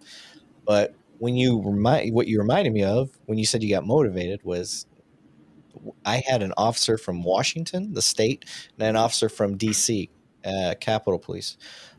One said he was showing clips of it to his roll call. That was in DC. And then I had an officer in Washington, the state, say, I've been fighting. He said, I was fighting my inner bitch. That's how he worded it. But he's like, I didn't want to be on medication. He's like, I just hate medication, the idea of it. He's like, I thought I needed to be strong enough to get through it. And he's like, after I heard Bruce's episode, he's like, I realized some things I need help. and this may be the help I need. So I got on medication. I wanted to thank you guys. Oh, wow. I wasn't ready for that, dude. I was not. I wasn't. I set out to educate the public, and I ended up helping peers way more. Yeah. Now, I am still on that path. I still want citizens to I'm trying to mend things. It's not a bad time to be a cop, and social media is part of the problem of that, but I'm trying to use it to fight back in any way I can. Yeah. And that I wasn't that many episodes in, maybe I was, I don't know. But maybe I was like 20 something episodes in. That's not a ton, but that was it. That was the solidifier. After that moment, I was like, I'm not going to stop. I'm going to keep doing this. And I probably put 40 hours into this damn show a week. Yeah. And I'm dumb. I don't understand. I don't understand the social media. We were talking about that earlier. TikTok and all that shit. I'm telling you, TikTok. I'm still learning. All that stuff. So TikTok, when it first, TikTok has a lot of problems, right? So besides everything going on with the Chinese and them potentially, gaining access through our information with TikTok, that's why the SEC doesn't want it to be around. It very well could shut down TikTok. I don't know, but hopefully it doesn't. Hopefully they fix whatever's going on. Yeah, I joined TikTok with the same intention actually that you had for your podcast. It's not affiliated with my department in any way, shape, or form. I'm not on there in uniform. I don't do it while I'm at work, nothing like that. But I joined TikTok originally to reach out to kids and the general public and answer questions that they typically would be too scared to ask a uniformed officer. Motivate kids again to become first responders. And that was what originally started out as. And then I noticed that a lot of cops started following me, and then more first responders, and it kind of morphed into what it is now. And I'm approaching like 16,000, followers on TikTok. And I've only been doing it for like 3 months. So it's Officer Glick. It's at Officer Glick, Glick, all one word. Okay. I think I'm at like 15.7 thousand. I'll probably hit 16,000 by the end of this month. Probably sooner actually. And I post some funny videos. I post mostly serious videos. I'll post some PSAs about active shooters or about child trafficking. Things that parents should be aware of because TikTok has become so popular. And TikTok, unlike other social media platforms, yep, there I am. There he is. TikTok, you only have to be 13 to join. So there's a lot of young kids on this platform. And originally it was designed to be a singing, dancing phone application. It was actually under a different name just like 2-3 years ago until it's become now TikTok. So sexual predators, child traffickers know that, and they're using it to their advantage.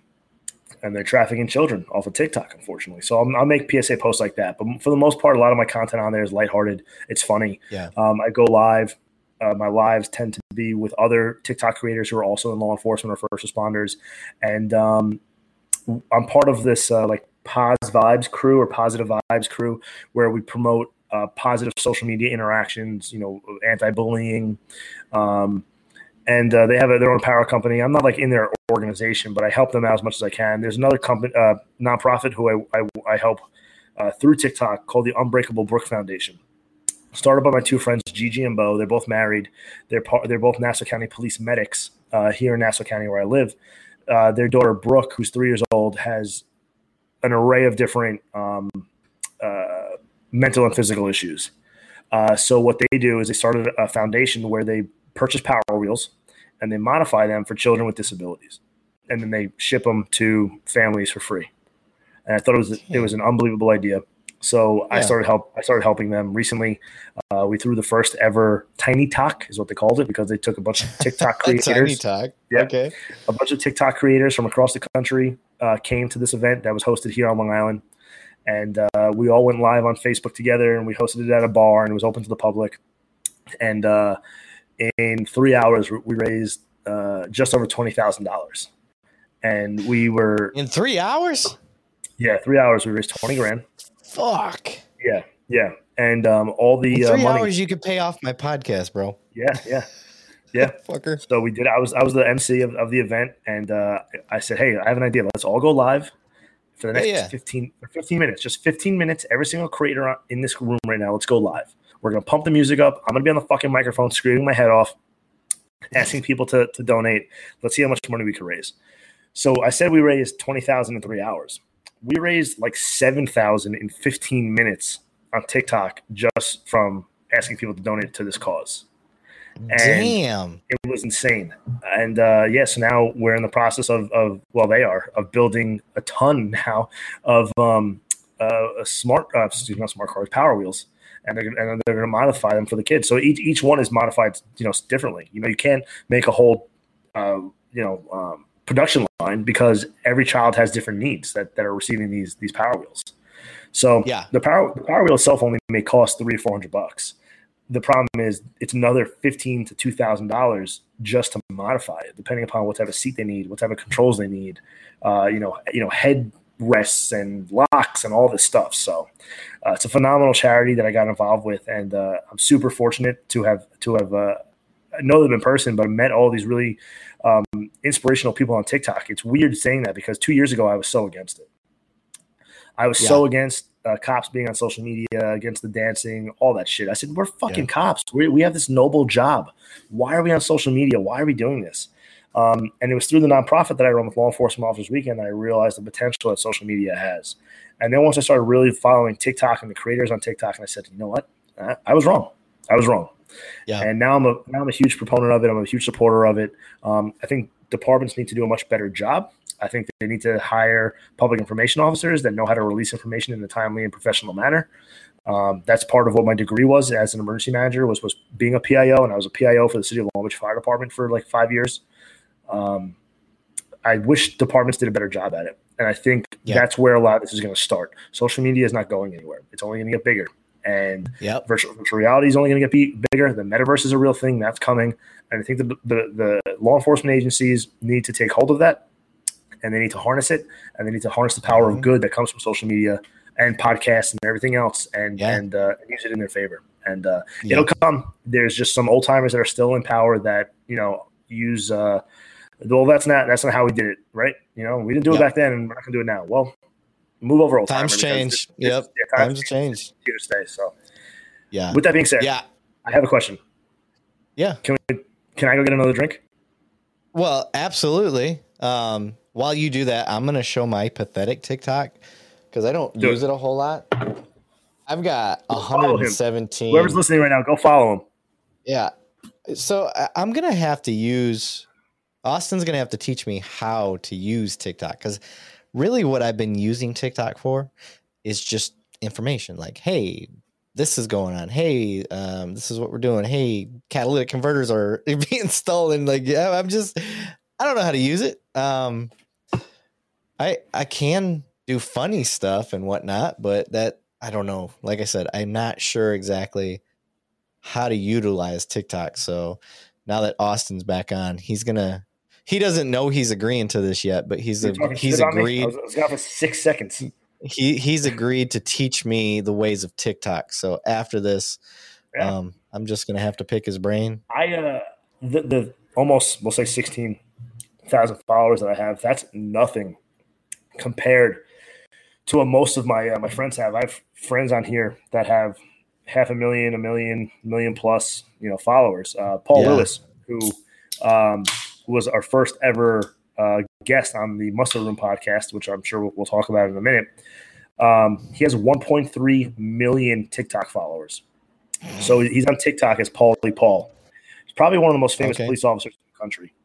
And he got look him up. You may have recognized him. Paulie Paul or Paul Lewis from the Where, WEARE. Spell Paulie. It's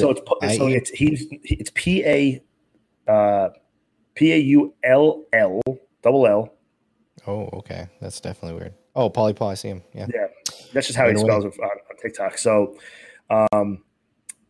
he got his number nailed. The 1.3 million. Yeah. 1.3 million. Yeah. So he got shot in line of duty 2019.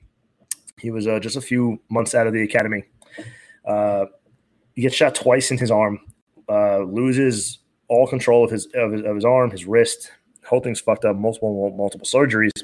He had been on TikTok prior, and he was using social media, just kind of documenting his time in the police academy for this really small agency. Then he gets shot, and he decides, well, he's going to use social media, power of good, and he's going to document his entire recovery process. And it blew up. It blew up. Damn. Yeah. And he's been doing that for 2 years, and he's became extremely inspirational. He helps us with our podcast. He was our first ever guest for a reason. He helps run our social media Facebook page for the Muster Room. And he's just a super young, funny, inspirational, narcissistic kid. I call him a kid. He's not a kid. He's my age. But I just like to fuck with him. And he fucks with me a lot too. He doesn't look like he's got near the miles on his face that you do. So I know, right? I would call him kid too. Yeah, he looks young. He's like 30. I think he's 30 or 31.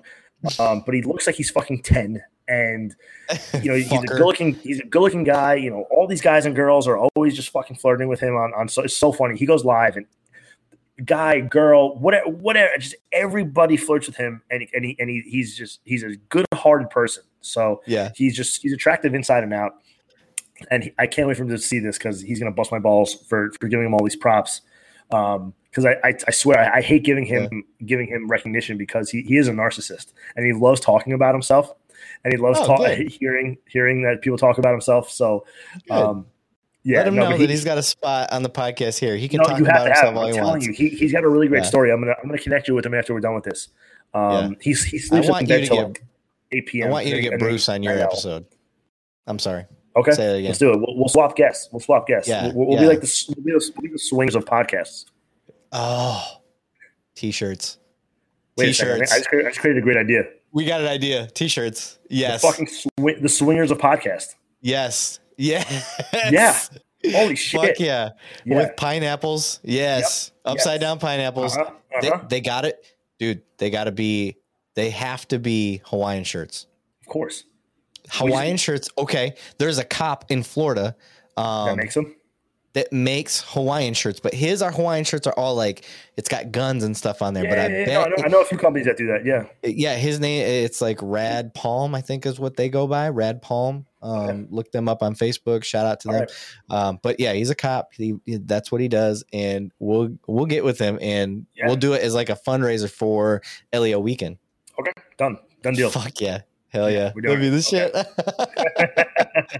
That's so dirty. I love it. Yeah. Oh, so dirty. Yeah. So anyway, social media, great stuff. Love it. Become a huge fan of it. And the power that social media has for good is phenomenal.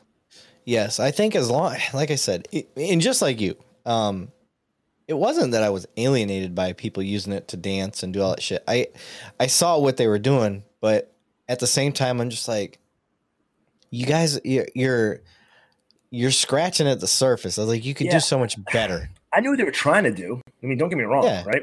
Yeah. It's just I felt that this profession is such a noble profession, and it's a professional profession.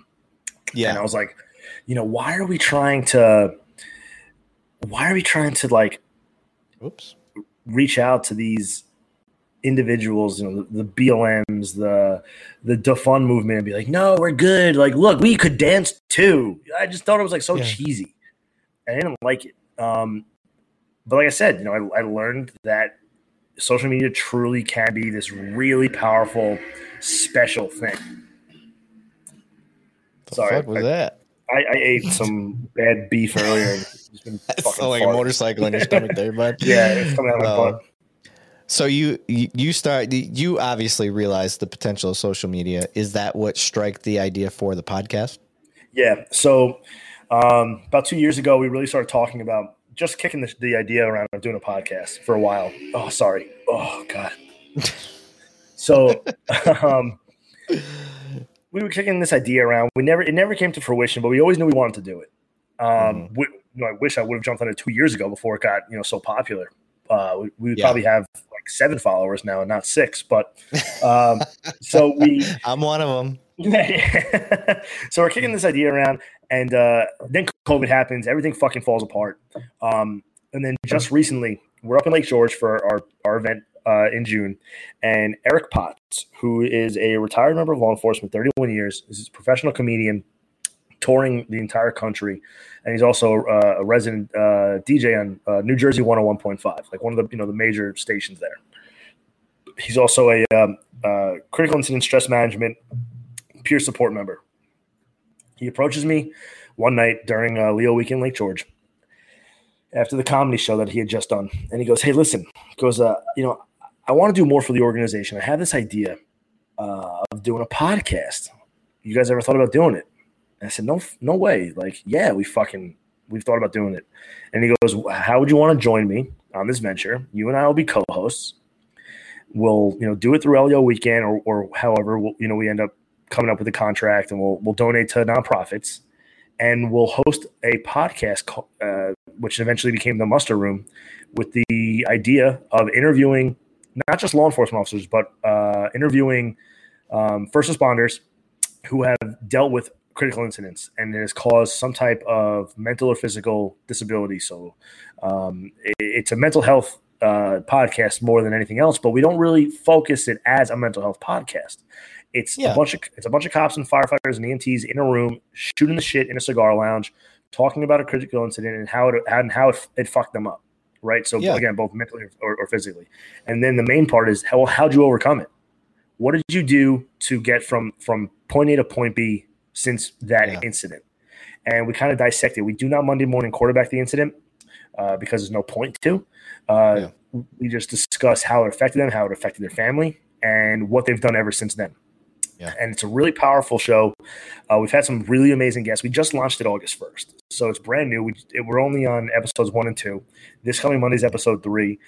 That's when I reached out to you. I was like, bro, we got to get the mess. Before you even aired anything, I was like, let's get your shit out there. Yeah. And we've interviewed family members of fallen officers. We've interviewed firefighters now who responded to Hurricane Sandy here on Long Island, where it pretty much was like a fucking bomb that went off. We've interviewed Matias Ferreira, who he's made national headlines multiple times. I'll tell you his story. You may have heard of him. Matias was a Marine in Afghanistan in 2011. He is sweeping a house with his team in Afghanistan, jumps off a roof onto a pressure plate, blows both of his fucking legs off. Should have died on the battlefield. Survives. Gets 2 prosthetic legs, learns how to walk, learns how to run, jog, all that shit, right? Which that alone is a phenomenal feat, right? No pun intended feat. What's his name again? Matias, Matis Ferreira. Okay.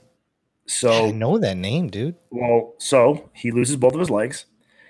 He goes through the whole recovery process, has 2 prosthetic legs, goes, "I'm going to be a fucking cop." And they go, "Yeah, fucking right, dude. You don't have any legs." Goes, "I'm going to do it." Becomes the first ever double amputee police officer in the United States. Dude. And he does it here in Suffolk County, Long Island.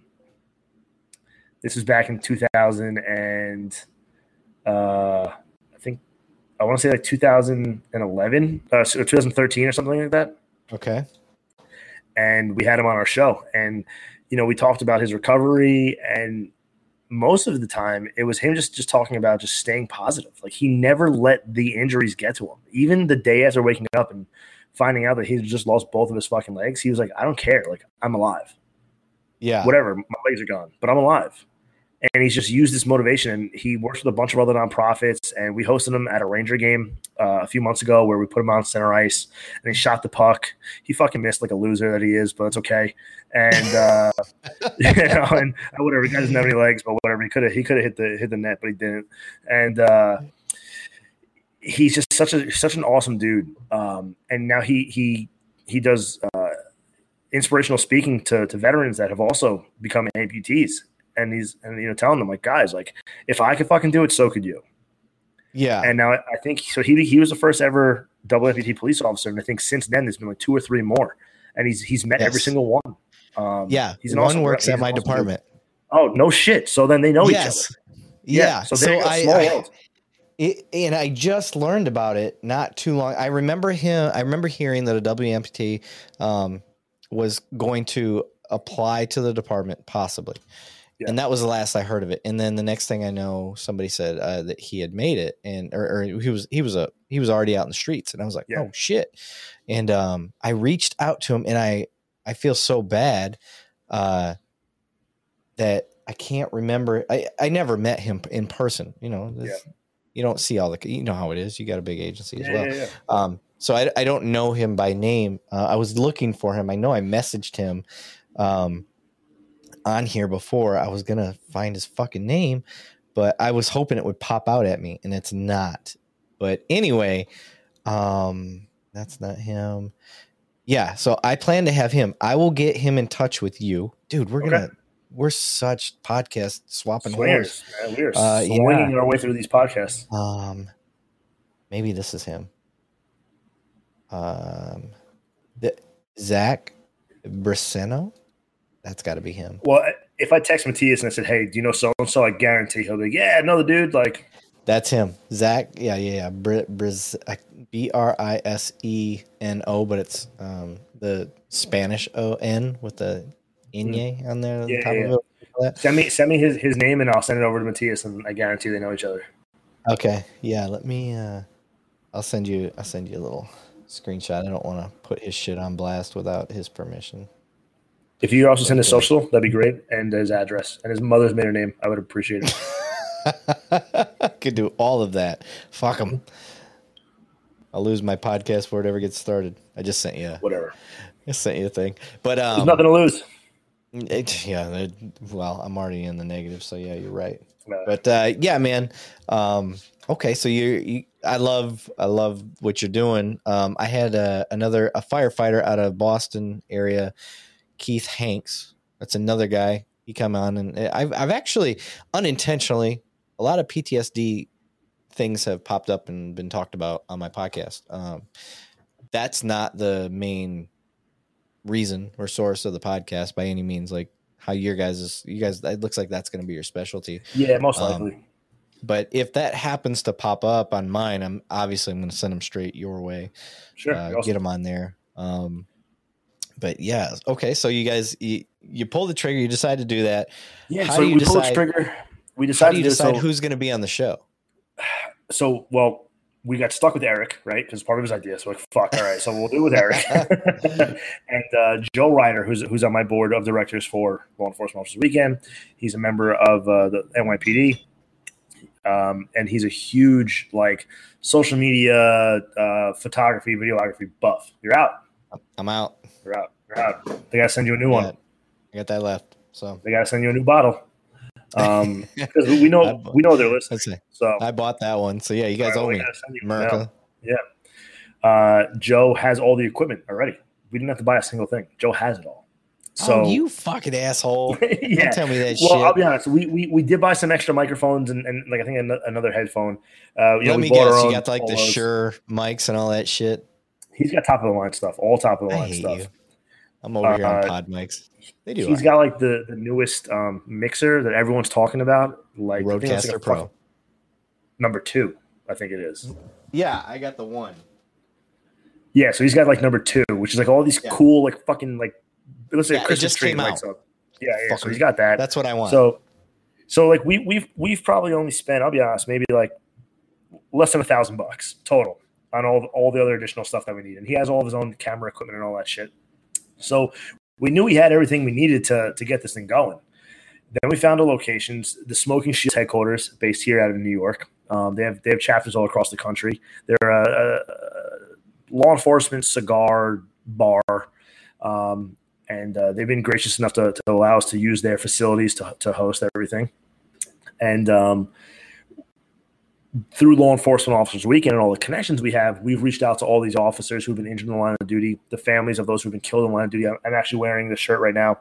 This is Artie Lopez from Nassau County, killed in the line of duty in 2012. Was trying to apprehend a carjacking suspect who fled from New York City. He was a member of ESU, the Emergency Services Unit.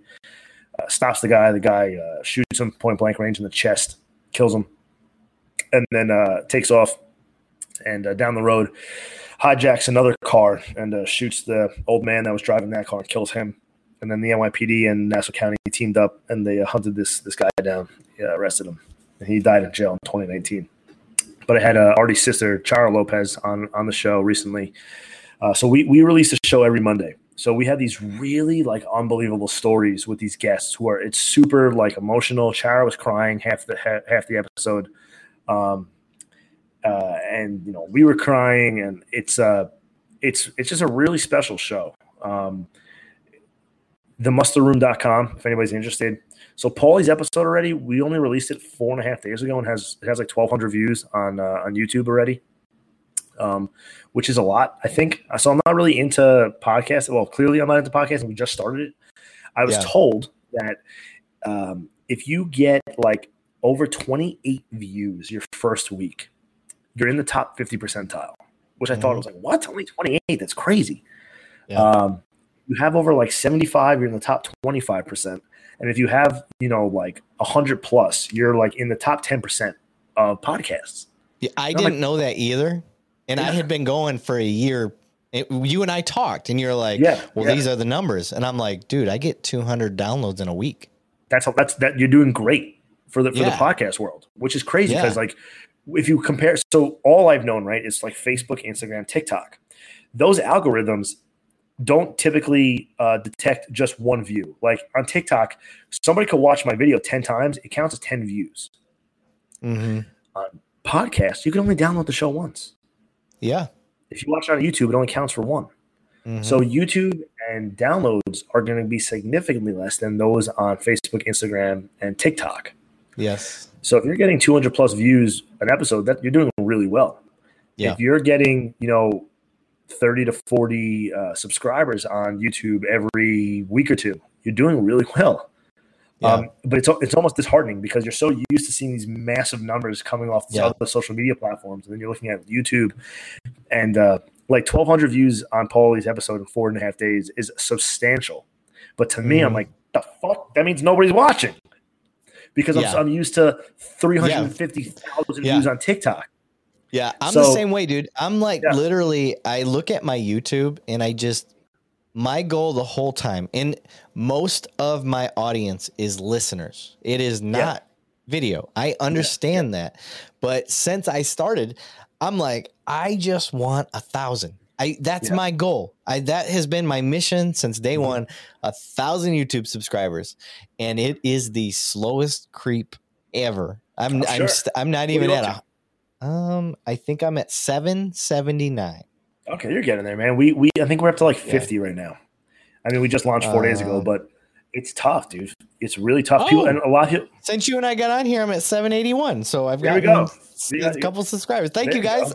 Yeah, perfect, dude. So appreciate tough, it, man. You base like everything you do on the analytics, right? Of how many viewers you're getting each week. Like, fuck, what did I do better last week than I compared to this week? Why do I have less or more viewers? And you're trying to find that sweet spot of, when do I release my shows? It's people don't understand the amount of time and effort that not only goes into producing a show, right? Like what we're doing right now. Yeah. But like how many hours did you and I spend together last time and earlier today just trying to get this set up, right? Because I didn't want it to go out and be garbage. And I told you, I was like, dude, people are not going to like this ain't going to fly.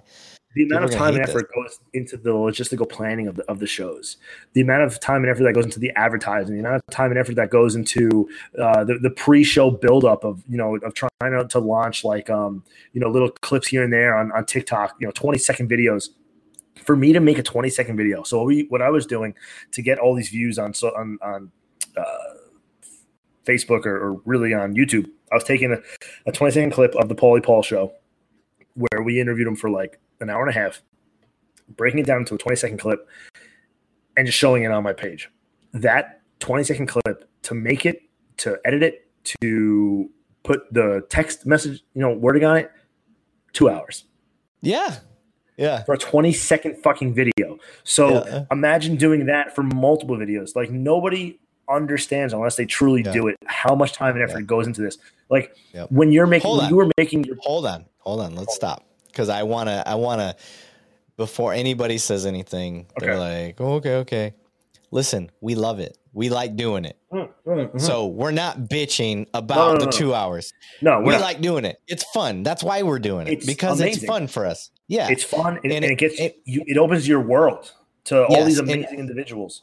Yes. So as much as it sounds like I hate, when I feel like I'm like trying to like, feel bad for us. No, don't feel bad for us. We love doing it. Don't feel bad. We also are trying to educate you on like, look, like this isn't as simple as it seems. And all it takes for them to do is click the fucking button. Click the fucking follow button. Click the share. It is so fucking simple for you to click the follow and share button for 2 Cops, 1 Donut. Right there. Okay, that's all I'm asking you to do is click, subscribe, share, and like. That's all you have to do. While he and I are over here busting our fucking ass for hours each day to put on a show for you to make it look and sound awesome, all we ask for you to do in kindness is click the fucking share and subscribe button. Okay? Thank you very much. This has been a PSA brought to you by me. That's not usually the approach I take. I'm like, hey guys, this is what we got going on. This is what I've done. And if you could, I humbly ask you to take 30 seconds out of your time to click this link I provided and just hit subscribe. And you're way more humble than I am, because when I do that, because I have watched so many videos where they're like and subscribe, and I'm like, why the fuck do they say that so often? And I still, to this day, I probably don't say it enough. I just, because I don't want to bug people. I feel like I'm being a burden, or I'm being annoying. So I try not to do that. I don't think you're being a burden. I just think it repetition. It's repetition. But, you tell somebody one time to do it, they don't do it. You ask them 3 or 4 or 5 times, they don't do it. And then the greasy wheel gets the grease. Oh, excuse me, the squeaky wheel gets the grease. So eventually, they're gonna click like and subscribe. And if they truly believe in what you're doing, if they truly appreciate the work that you're doing, because this is art, right? Just us sitting here talking, it's not easy. No. How long did you have to do your research on me, on Leo Weekend, on the podcast, on learning who I am, to ask specific questions? It takes a lot of time. So all we ask is just for people to like, subscribe, and share. That's all we ask. Yeah. Yeah. I've kind of prided myself in trying to be raw. Like I don't do, like, I didn't prep you as far as like, all right, this is exactly, I don't do that, because you probably should have, because it would have went a lot better. No, I like the conversation to be organic. I'm kidding. Yeah, I know you are. I'm saying I just like organic. That's what I go for. And before I forget, not Keith Hanks. Where's he at? Keith Ebel. Can you watch? What did he say here? Can you watch the podcast from the Muster Room website? He's on Twitch. He's on Twitch. Okay. So he's wanting to know if you have a Twitch. No, so we don't have Twitch. It doesn't get streamed live on the site. You can actually listen to it from the site. So there's built-in audio. So if you go to any of the episode pages and you click it, you can listen to it right then and there. But if you want to watch the actual episode, we use different camera angles. We also ask the guests to come every time they come in. So we do our show a little differently. We have our guests actually come in live, and we interview them face to face as opposed to doing it over the internet. So we asked them to bring in. No, sorry, we asked them to bring in. Actually, do you mind if I show you something real quick? This is actually pretty kind of special. Yeah, let me see. Wait, hold on. Is it PG or is it rated X? No. Okay, cool. Yeah, we're good. It's a little sad. It's a little sentimental. Oh, you fucker! You bring it down. That's cool. So Chara Lopez, Artie Lopez, the shirt that I'm wearing, Don't Want to Do 2012. Like I said, we just interviewed her recently. So we started doing a segment, part of the podcast, and we ask every single guest to bring in something that's sentimental to them, something that they're willing to depart with, but it means something to them. Tell us the backstory on it, and we're going to create a living memorial. When we have our actual studio set up, which we're going to hopefully build in New York City, we're going to create a living memorial, and every single piece that we have is going to have a backstory to it. So when our guests come in, they're going to see all these amazing pieces of whatever strung up on the walls and on desks. So I told this to Chara, like I did over all of our guests, and we get patches and coins, and it was signs and hats. Like Matias Ferreira gave us the first ever hat that he wore the day that he went through the police. He passed the run for the second. He failed the run the first time, by the way. when he was trying for the police academy. The second time he passed the run, he was wearing a Relentless Defender hat, and he gave us that hat. Oh, nice. And he signed it for us. So it's sentimental, right? It's a cool item to have. So I told Chara that, and Chara goes, I know the two perfect things I want to give to you. I said, okay. So the first thing, two things. The first thing she presents to us, but this is actually for Leo weekend too. It's kind of like a crossover. Let me show you guys.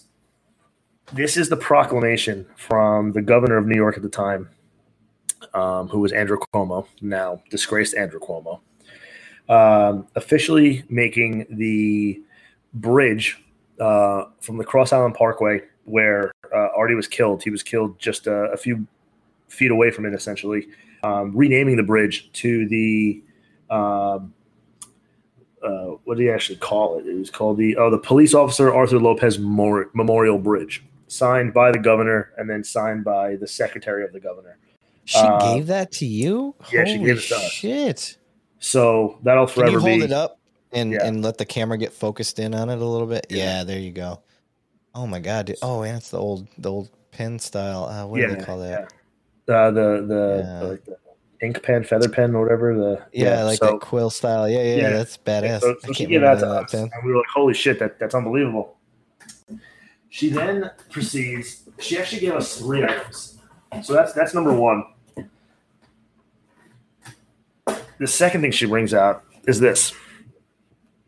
Oh, his fucking patrol hat. This is Artie's patrol hat. Damn. So he wasn't wearing this the day of because Artie he was like I guess we'll call it like a tactical officer, ESU. They don't wear this on patrol. They're all tacked out SWAT gear. But this is his hat. So, I mean, talk about sentimental. This is the hat that he wore on patrol. This is his fucking hat. And we're going to create a nice glass shadow box for this and that, and we're going to put it all together. We just got this the other day, so I still have it right here next to me. And then I don't have it with me. I do have it. It's over there. I'm not going to get it. After Artie died, she is and he was a huge Linkin Park fan. So they got an invite to go see Linkin Park live and got backstage passes with a friend of hers. Just as a way to kind of say, like, we're sorry, you just lost your loved one, and he served our country, as a police officer. And Chester Bennington actually came up to her and had a conversation with her one-on-one. And Chester goes, "My dad and my brother are both police officers." I never knew that. I bet you a lot of people didn't know that Chester Bennington. I didn't know that. His entire family are cops. I just learned that right now. Yeah, and Chester signed the backstage pass for her, and he gave it to her, in memory of Artie. So that's something else that she gave us, and we're gonna hang that up on the wall. And then, as we all know, Chester ended up killing himself. Yes, from suicide. It was like 2 or 3 years ago now. At least. So maybe longer. And I'm a huge Linkin Park fan myself. I think a lot of us are. So that was another big thing that happened. Another item that she gave us. So I don't know why I got into talking about this, but the podcast itself is just really sentimental. So we have all this. That's a cool. So for those of you can't see, Keith just said this has been a really cool podcast. So Keith, I appreciate that for sure. I know Eric. This is the first, bro. I've been avoiding doing live just because I'm nervous about dumb, It depends. It depends and it depends on what people are going to come and say. But I'm sure you probably have ways of moderating it too. Yes, but because you got a podcast and all that stuff, I trusted that this was going to go just fine. So. Yeah, so that's what we do. So we ask all these people to come in. So there is the reason I brought that up is that there's a reason that we also film our podcast. It's because we're showing these really cool items that these guests are bringing in. So no, you cannot watch the podcast on our website, but you can listen to it via the website. I believe it's through either Apple Podcast or through Spotify through the link. Right there off the website. And for those of you that want to watch it, you could go to YouTube and just type in The Muster Room, and it pops right up. I think we only have like 50 subscribers so far. We literally just started. But if you guys don't mind subscribing, we'd appreciate it. And if anybody's in this room watching who is already a fan of The Muster Room and you're watching it because of The Muster Room or from Law Enforcement Officers Weekend, please like and subscribe to Two Cops, One Donut. Thank you. I had to. Oh, by the way, just real quick story. I told somebody I was going to be on your episode today, and they're like, "Oh, cool! What's the name of the podcast?" I was like, "Oh, it's called Two Cops, One Donut." And they were like, 2 cops, 1 donut. They were like, "What is that about?" I was like, "Well, sit down. Let's have a conversation." Let's have a conversation. Yeah. So, I was like, "Do you remember back in the day there was a 2 girls, 1 cup?"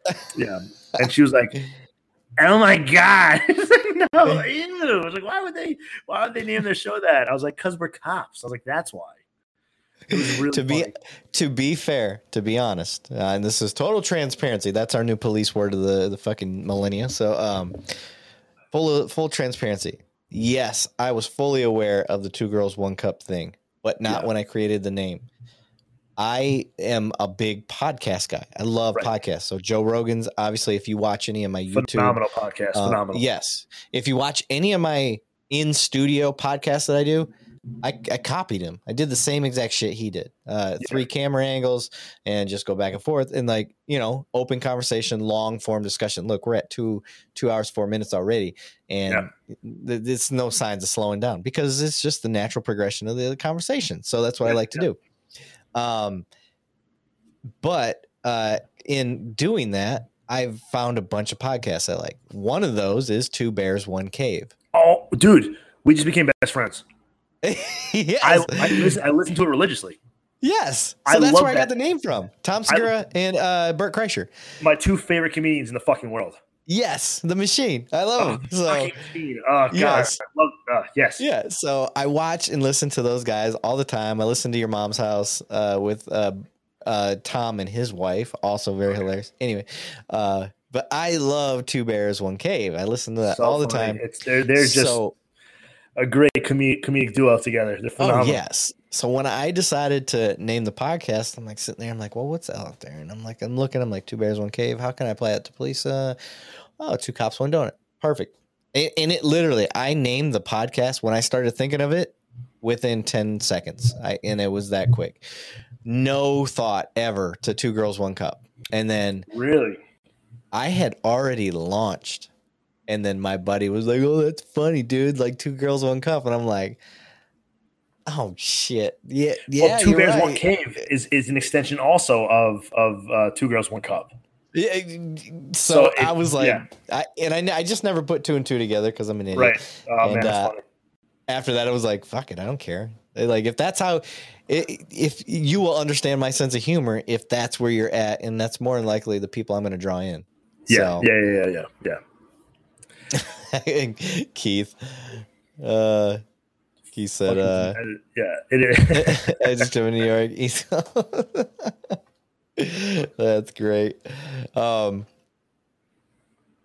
sorry, I was trying to get that off of there. Anyway, yeah, so that's how I came up with the name of the podcast, and it's been going it's a great name. So have you, before the name of my podcast, have you ever heard of, well, you're military, you probably have, the muster room. Yeah, for sure. So a lot of people who aren't military never have heard of a muster. They don't. Yeah, to muster. Yeah. But they may have heard it in passing, but they don't know what it actually is. So when we were toying around with the idea of what we were going to call the show, week in the NYPD, we call it's a muster room. That's where we go. That's where our roll call is.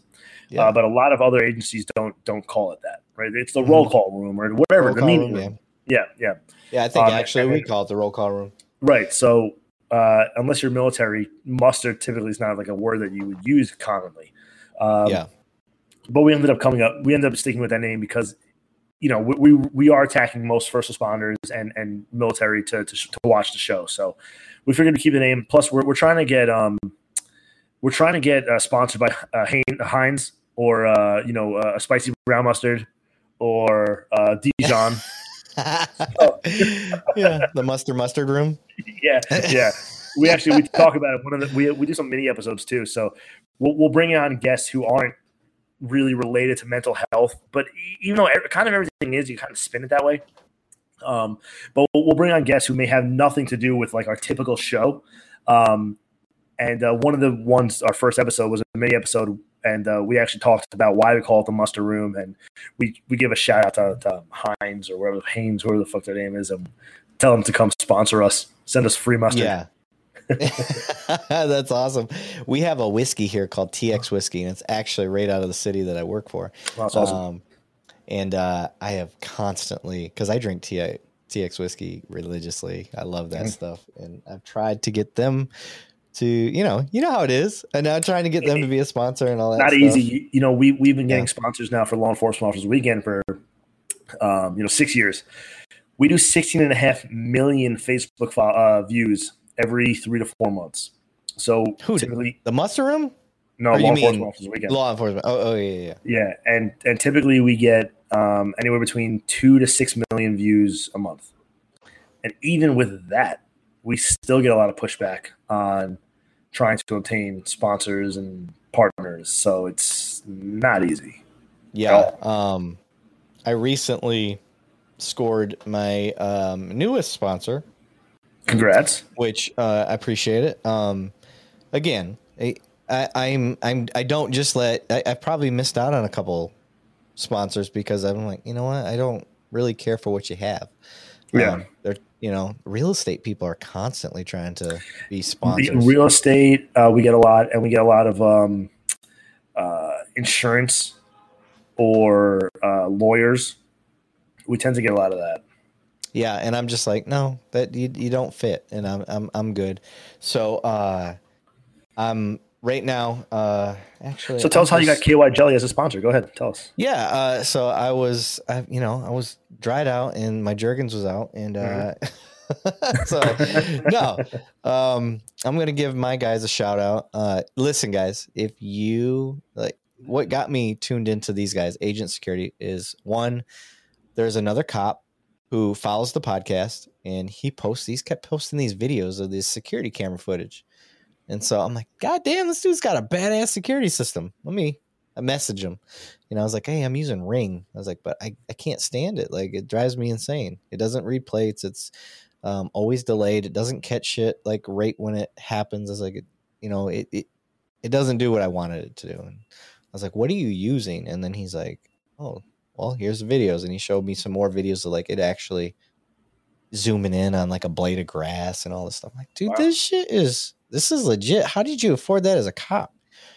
And he's like, look, agent, this is who I got it through. It's called Agent Security. And they will do like this officer program where they come in and they will set your place up for free. You just have to post twice a week.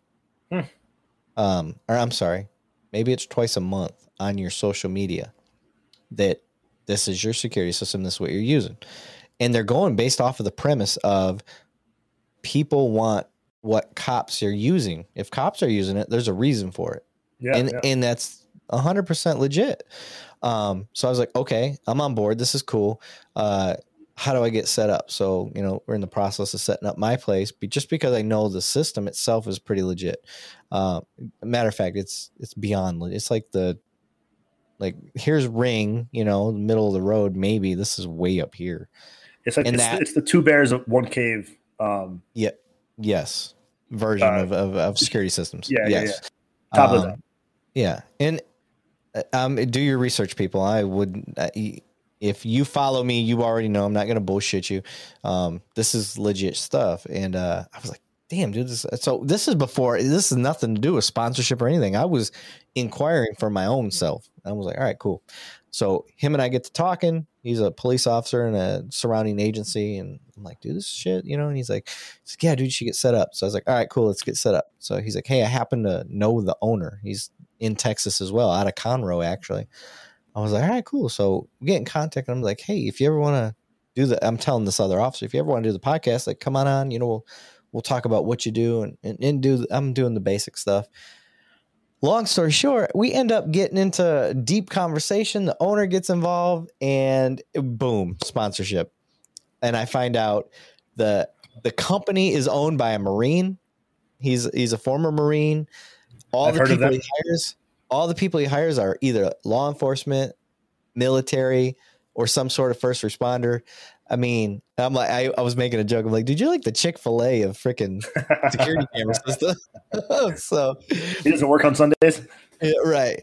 So if you guys are listening, and if you're like, oh shit, maybe I should check into this stuff. Like, I'm all about doing your own homework, people. But if you decide to go with them, tell them 2 Cops 1 Donut sent you. It will get you a discount, all that good junk. And if you tell the Muster Room sent you, you'll actually pay an extra 7%. So definitely use the 2 Cops 1 Donut go-to.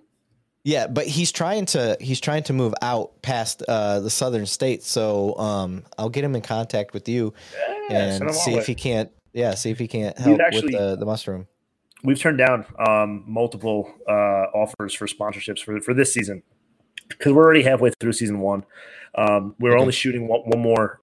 So what we do, the way we do it, we'll shoot 3 to 5 episodes in one day. We'll start at 9 a.m. for setup, and we may not leave the studio till 7 p.m. And we'll bring in multiple guests that day, and then we release it every Monday. So we're essentially almost done. We're doing probably 1, maybe 2 more video shoots at most, and then we'll be done with our full season 1 through probably the end of August, early September, and then we'll probably start looking into gaining potential sponsors for season 2.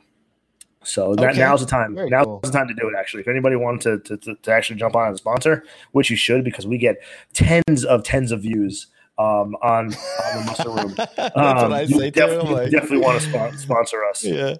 So let us know.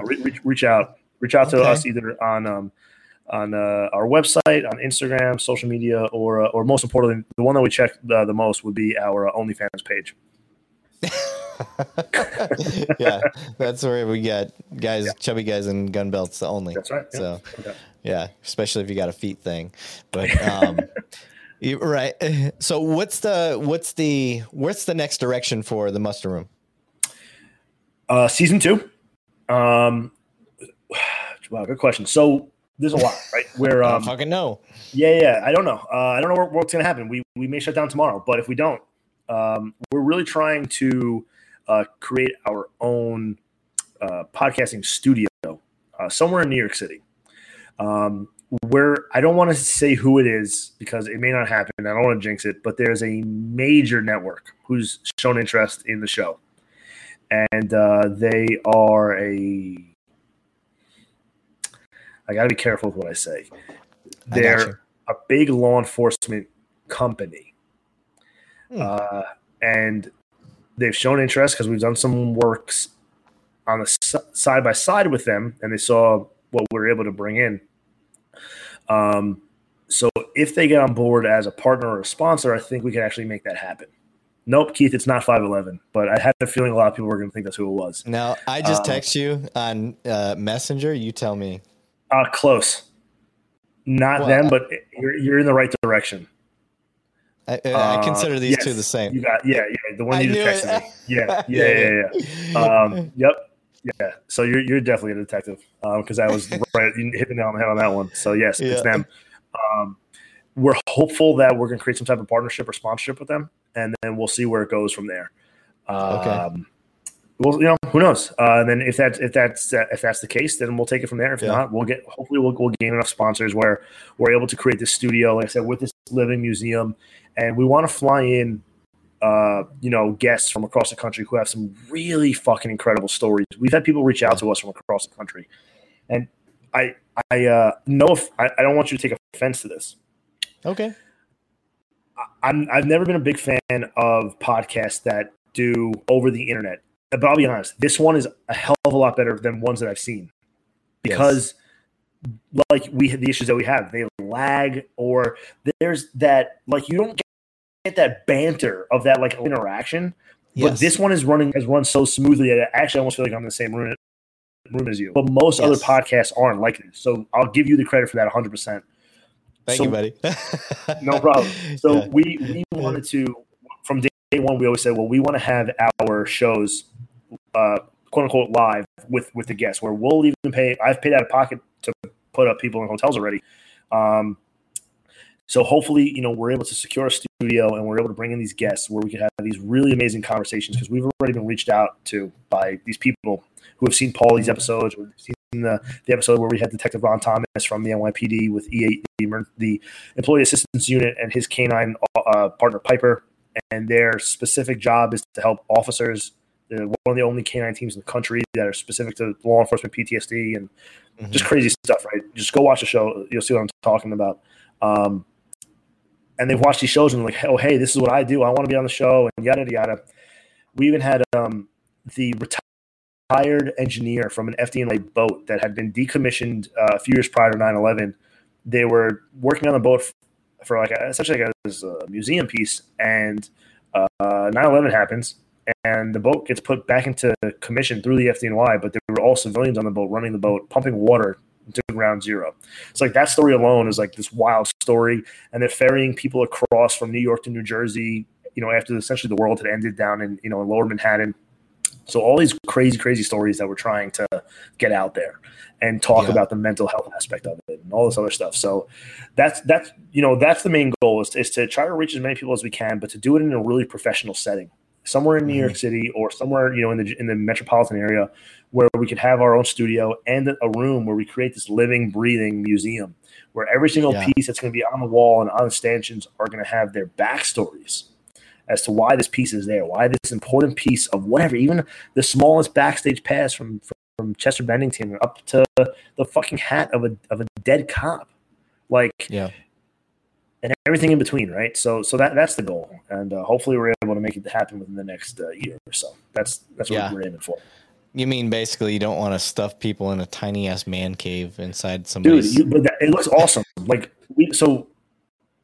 takes us hours to set up and break down where we do it right now at Book and Shield's headquarters, right? Like I'm in my own fucking apartment right now. So, I would love to have a space where I could just set up our own stuff, but we don't. We just don't have that ability. So, hopefully it comes to fruition. To tell you how nerdy I am, this is how my room looked. I just added this table. It's perfect. That's how big of a dork I am. Yeah. But what is it? Every podcast studio is like that.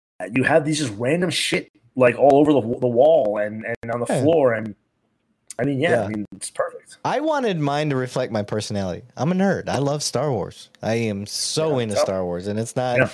That's not a fad for me. Have you gone to Disney? Have you done the whole Star Wars experience yet? Don't get me started, dude. I want to get you started. Let's hear it. We were supposed to go to Disney this year. My wife she's graduating nursing school in December. So she's going to become a nurse. And cop and nurse came together. I've never heard that before. Yeah. Well, I was just getting ready to say, because I know you know that story, cops and nurses. My wife and I have been dating since 7th grade. Wow. So she's it, she's my Lord of the Rings, one girl to rule them all. So been with her for that long.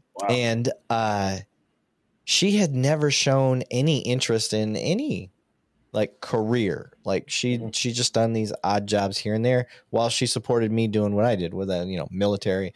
I was a cop in Michigan, then I became a cop down in Texas. So she was there the whole time. And then one day she came to me and she's like, hey, thinking about being a nurse. I want to deliver babies and stuff like that. I was like, awesome. Like fucking go for it. You've supported me my whole career. I'm in, let's go. And, she's like, yeah. I was like, yeah, let's do it. And she's like, well, it's going to be expensive. I was like, do whatever you got to do. So this girl hadn't touched school. We're both 39. She gets in at 36, I guess it would be somewhere in there. And she hadn't been to school since high school. And she goes in and kills it to the point where after semester 1, she had full ride scholarship. Wow, that's awesome. Yeah, dude. So we've paid barely anything out of pocket for her to go to school. Anyway, she knew she was graduating in December. She took the summer off, knowing that she was not going to get a chance to take any family vacations, right? So she's like, we're going all out this summer because the kids are off and all that stuff. So I was like, all right, where are we going? She's like, we're going to go to Disney and then we're going to go to Barbados. Or actually, I think it was Turks and Caicos is where we were supposed to go. I was like, all right, bet, let's go. I'm in. And my oldest, who's 13, was like, I don't want to go to Disney. I'm too old for that. I'm like, what? Fuck, and what? I know from experience. Yeah, I know. I know from experience as a kid, you take a kid at a place they don't want to go, you're going to waste your fucking money and they're going to bring you down. So I was like, you know what? I talked to my wife. I was like, let's figure something else out. And we kind of came up with the idea together. I was like, you want to do split vacation this year? You take the youngest, she's 10, Cambry, and I'll take the oldest, and we'll do a family vacation, but we'll also do our own little split. And she's like, yeah, let's do that. So me and the oldest go to Montana and ride horses for like 6 days. Amazing. And then her and the youngest go to Disney. And then we did a family vacation to Barbados. So we spent a shit ton of money to go on vacation, but we knew we weren't going to be able to go on vacation for a year or two anyway after that. So it was worth it. But I'm going to put this in the most polite way possible. What's I'm going to have to fight you. I'm going to have to fight your daughter. If she's saying that 13 years old, she's too old for Disney. I know. I'm going to have to fight her. I know. Trust me. Because we've been Disney like 4 times. And me being military, I get to go to Disney fairly inexpensive. So thank you. I love Disney. Again, you guys are worth my service. I love I signed up for the military for the Disney discounts. So yeah, and you can't even use it because your 13-year-old daughter said no. I know, right? We're gonna have to. All right, when I fly out to Texas, because I think I'm gonna come to Texas within the next like 2 to 3 months, maybe. No shit. The end of this year, end of this year, beginning of next year. Yeah, because we gotta start scouting out some areas for Leo weekend. So we'll meet up and we're gonna jump your daughter. Okay, yeah, that's fine. Yeah, fuck her up. She got it coming. Yeah. So, I yeah. can't tell you. My entire friends group, my wife, myself, we are Disney fanatics. We absolutely love Disney. I can't wait to go back. We haven't gotten, of course, since COVID, but we just fucking love it. And I'll be honest, I'm not a huge Star Wars guy. I've seen them all, of course. Yeah, but even I want to go and go see. Yeah. And I want to spend $10,000 to go live in that spaceship for 2 days or whatever it is. Yeah. Right? Whatever ridiculous amount they want, I'm in. Like something crazy, but I want to do it. I want to do it. Hell yeah. Yeah. So you guys, let's do it together. Let's go to Disney. Let's do a podcast from Disney. Dude, it's funny. Illegally. We probably can't do that, but let's do it anyway. Fuck them. I'll do what I want. Yeah. Set up a little table. The owner of this new sponsor, that's one of the things he wants to do. He's like, dude, have you considered ever doing it like on the road? And I'm like, I don't have the capability. He's like, well, what if I flew? He's like, what if I flew you to the places that I've got accounts set up? Because like I said, most of the accounts he does is through law enforcement and then it spreads from there. So I was like, okay, I'm down because we want to do the same thing. Let's go. Yeah. So yeah, I think it'd be legit. We drive down each year to Miami for our Miami event. So Joe, our producer / fellow cop, was like, hey, why don't we leave like a few days early? Instead of leaving, 2 days before we have to be down to Miami, why don't we leave 5 days early? Because we're on vacation anyway. He was like, why don't we drive? Because we do it every year. We drive from New York down to Miami. We do it in about a day and a half. It's not terrible. It's about we do a 10-hour. We do for the first day is 10 hours, and the second day is like 12 hours. And we're going like 100, except for Virginia, because we all know what happens in Virginia. So we want to stop off in multiple different states and interview like 1 or 2 people per state. So that would be like a really cool thing to do. And we thought, hell yeah, it's probably not possible, but I was like, why don't we like pull over to the side of the road and do a podcast with a state trooper from each state? Yes. Probably not allowed. Probably not allowed. Yeah, because they're on duty. Cool. Yeah. But I just thought that'd be really cool. Yeah, I agree. I'm with you. I've had the same type of idea. A little shout out to the Blue Voice. So to go in line with what you do, Austin, the Blue Voice, he's got like almost 100K followers, I think. Nice.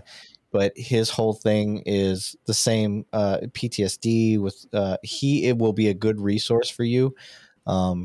So I'm giving him a shout out right here, even though he probably didn't ask for it.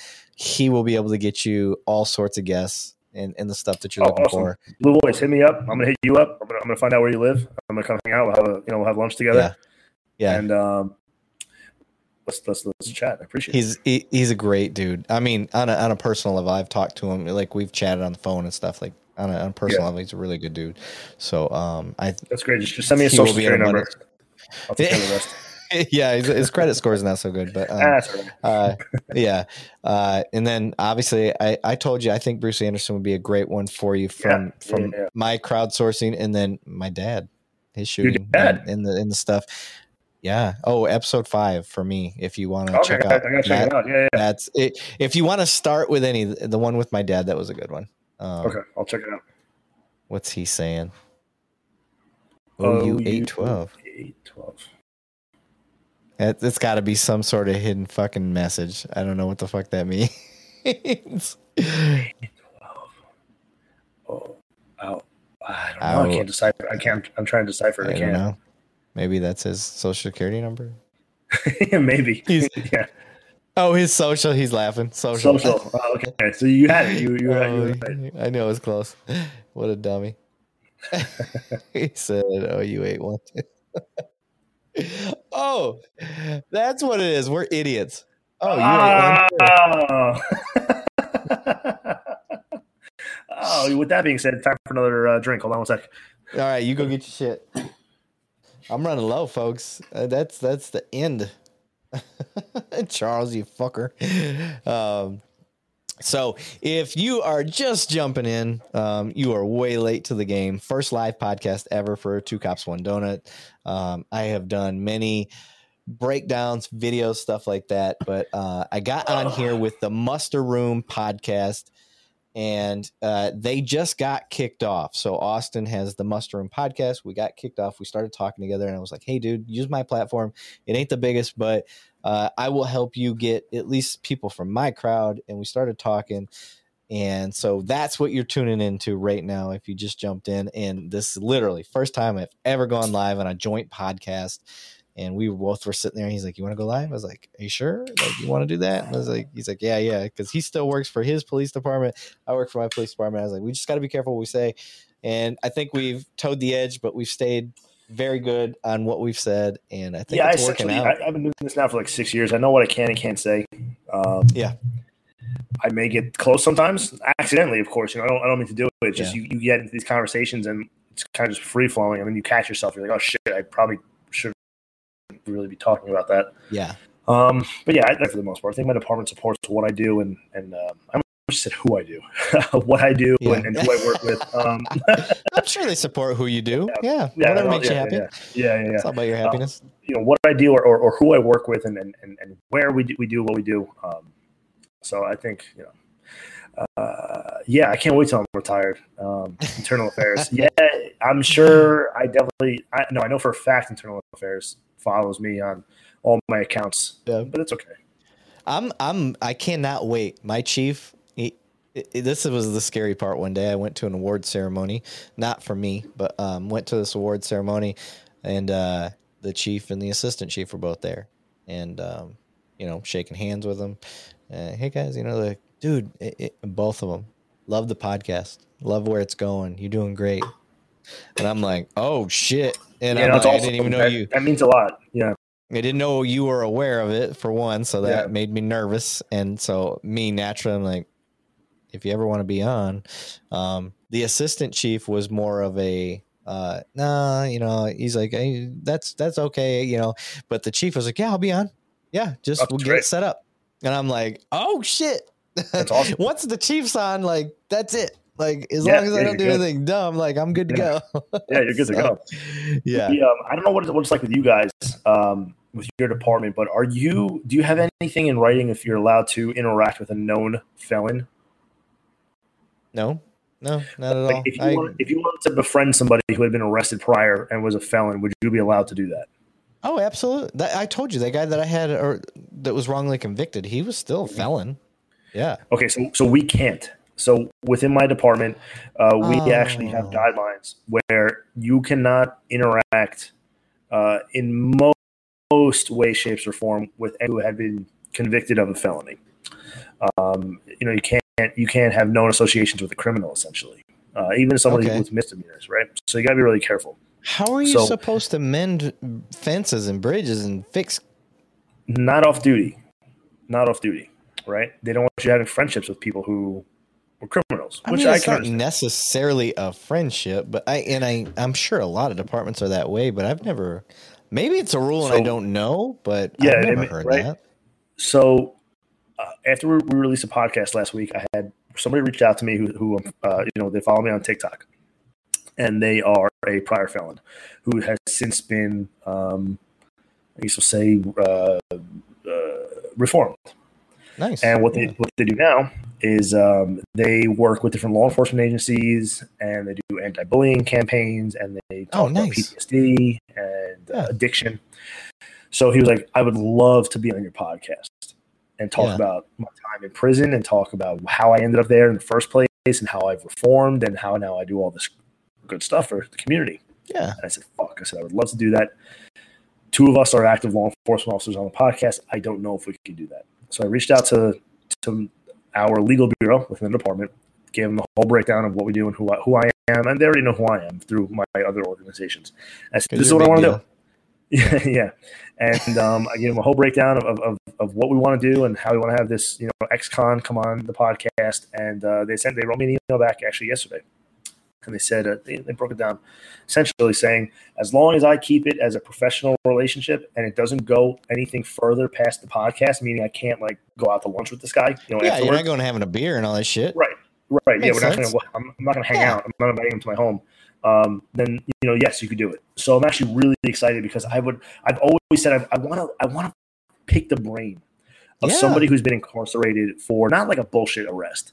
I want to pick the brain of somebody who was like a true diehard felon. Yes. Somebody who said, fuck the system, fuck the world, fuck society. I'm going to fucking do whatever I want. I'm going to kill somebody. I'm going to sell drugs. I'm going to do whatever I need to do to survive in this world.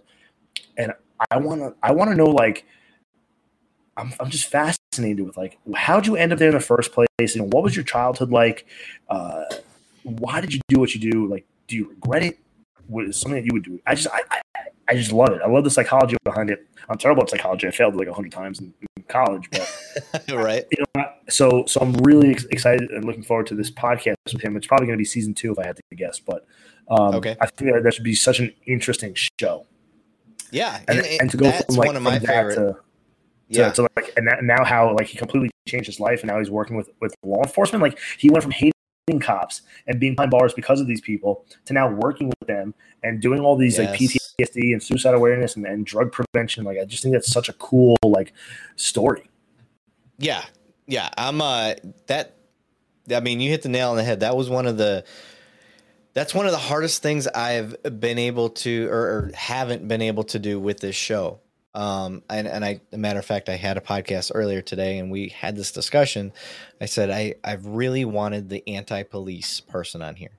I really tried to I actually had a troll hit up my, Facebook group, and it was a Black Panther thing. And, there's a lot of law enforcement guys on there and girls, and, not trying to be sexist or anything like that, but, and they got on there and they said their anti-police thing, and all these cops jumped them, and they're like, take them off, get them out of here. I'm like, no, that's not the purpose of this podcast. I'm not trying to stifle their First Amendment right on here because you don't like what they said. How are we going to fix anything? The point is to figure out why they feel that way. Yeah. Come on. And I sent him a private message. I didn't even call him out. I said, hey, I'm with you. I want to know why you feel that way. This is how we fix things. Tell me how we got to that point. And I don't get anything. I typically have not gotten any feedback from some of they're coming on to troll. Yeah. But the other thing I don't get is they don't continue. So something I'm saying is working. Yeah. Something I'm saying is working because they don't continue to troll. I've lost a lot of high school friends because of it, because of me being a police officer. I've had some who I've known my entire life. And during this whole defund movement, out of nowhere, just calling me racist. I'm like, what? You knew me? We were good friends in high school. What do you mean I'm racist? You're like, I'm Jewish. I'm like, yeah, they're calling me I'm already an endangered species, sir. Yeah, maybe did you forget that the same people that were marching through wherever the fuck it was with the pitchforks don't want just blacks dead, they also want Jews dead too? Yeah. I'm in the same category, dude. Do you remember the Holocaust? That shit's still real, right? So I don't know, whatever. So they called me racist. A lot of them defriended me on social media. And all I would do on social media, you could go back and look at all my Facebook posts. You could look at my Instagram, posts. I never antagonized anybody. All I did was send out information regarding statistics. BLM and the far-leaning left and all those who are anti-law enforcement hate statistics. When you actually bring numbers into the argument and you say, whatever you're saying, prove it, show me the numbers. And they can't. Yep. And they go, oh, you can't? Well, let me show you all of the number of, law enforcement, related deaths, right? And then let's say you start with 150 in the entire country, and you start breaking it down. Out of the 150, 146 were because they, had a weapon. And then you break down the additional 4, and then you start doing all these statistical, conversations with them, and they just can't handle it. So I've lost a lot of friends from that, but I still have some friends who originally were posting all the BLM bullshit on their pages. They were posting the black boxes on their Instagram, whatever they were doing, where I'm still friends with them. I never deleted anybody off my page. They just deleted me. So one of these days I would love to bring one of them on the podcast, because at least we have that friendship where I still think that, neither of us would actually try to harm one another physically or not, of course not physically, mentally. And I think we'd be able to have that adult conversation as to, why are we posting those things? Mm-hmm. And I have a buddy, I have a buddy who's he's about to graduate with his doctorate degree in Florida. And he's doing like criminal and clinical psychology. And there's something called virtual signaling, where essentially what it means. Oh, yeah. Yeah. So essentially, for those of you who don't know what it is, you try to prove yourself in the eyes of others by posting a Facebook post or putting up that black box on Instagram saying, hey, look at me, I'm doing something really good. But really, you don't know what the fuck you're even talking about. And that's really what the whole BLM movement was, with all these people who didn't even know what the BLM movement was for, but they felt like it was the cool thing to do. Yeah. And they don't realize cops got killed because of it. Yep. 5 cops in Dallas got murdered because of the BLM movement. And how many cops since then? That was what, 2020? 2019? No, maybe it might have been before that, right? Maybe 2018? I think 2017? It felt like it was like so recent, but it actually been longer. 5 cops got murdered in Dallas, and since then, how many cops have been murdered because of the BLM movement, because of the defund the police movement? Yeah. Nobody realized the damage that they were doing until now. It's too late, and now you finally have cities that are far leaning left that are going, "Oh fuck, yeah, we fucked up. Yeah, we messed up." And all these companies, Major League Baseball, the NFL, Pepsi Cola. There's one company who's still sticking to their guns. Who I'm gonna shit on it. Can I shit on the company real quick on your podcast? Am I allowed to do that? Fine with me. I'm not the one saying it. You're saying it. Fuck Ben and Jerry's. So Ben and Jerry's, for those of you who don't know, I mean, those guys seriously hate law enforcement, and they've created flavors, the defund flavor, and all these other flavors that, look it up, Google it right now, you'll see it. Where I had no idea. Ben and Jerry's is pushing a significant amount of money and a completely false narrative towards the BLM defund movement. So fuck Ben and Jerry's. Okay. I had no idea. Look it up. Google it right now. You'll see. I don't need ice cream, so I do eat ice cream. I'll be honest. In Texas, we have Bluebell. Okay. And Bluebell is like that state ice cream. Like gotcha. So I used to love Ben and Jerry's. They had phenomenal flavors, but once I learned of all the stuff that they were doing, and they were publicly doing it, openly doing it, and posting all this crazy shit on their social media pages. Yeah. And they're still doing it. They're still doing it, even after everything that they've been talking about is proven to be completely false. Yeah. They're still pushing this narrative. We have a program out here called Be the Change. It's pretty good narrative, pretty good movement. I'm behind it, and it's basically like, be the change you want to see. That's the basic message. Like if you do have a problem with law enforcement and you want to see it turn into something different, whatever it is that you have a problem with, be that change. Come in, help make a difference. And that program alone, that message in my, like, it's no different than telling somebody, come do a ride out. Like that's the ultimate fix, I think, for a lot of things. You've got this, I'm never going to go to somebody that is a pickle factory worker and be like, you guys are fucking up. You guys are doing this stuff wrong, blah, blah, blah, blah. Not without going to the pickle factory.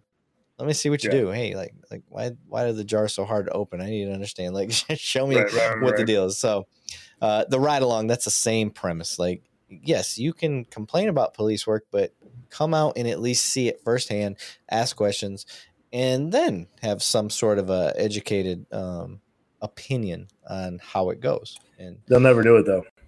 Yeah, for the most part. Yeah. They don't want to be proven wrong.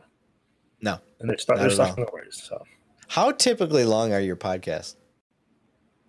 So we'll shoot an episode, maybe about an hour and 15. And you have to remember they're pretty strict because we have other guests that are following up afterwards. Or they're sitting in the same room as us, so they're literally on the couch behind us waiting.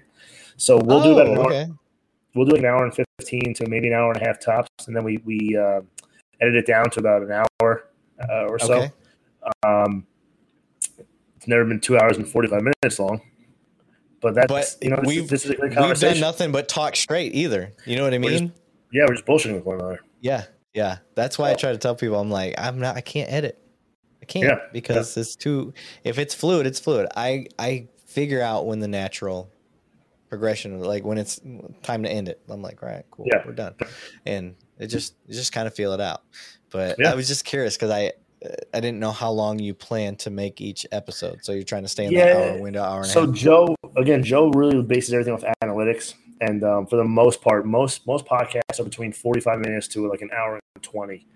And I guess it's proven that that's what the most where people will typically listen. Yeah. I know you were telling me what your guests do, or what your listeners do is probably a little bit different than most, is that they'll actually listen to like, a half hour, then they'll go to work. Listen to another 25 minutes on the way home. Then they're essentially listening to your show. It could take them a full week to listen to one show.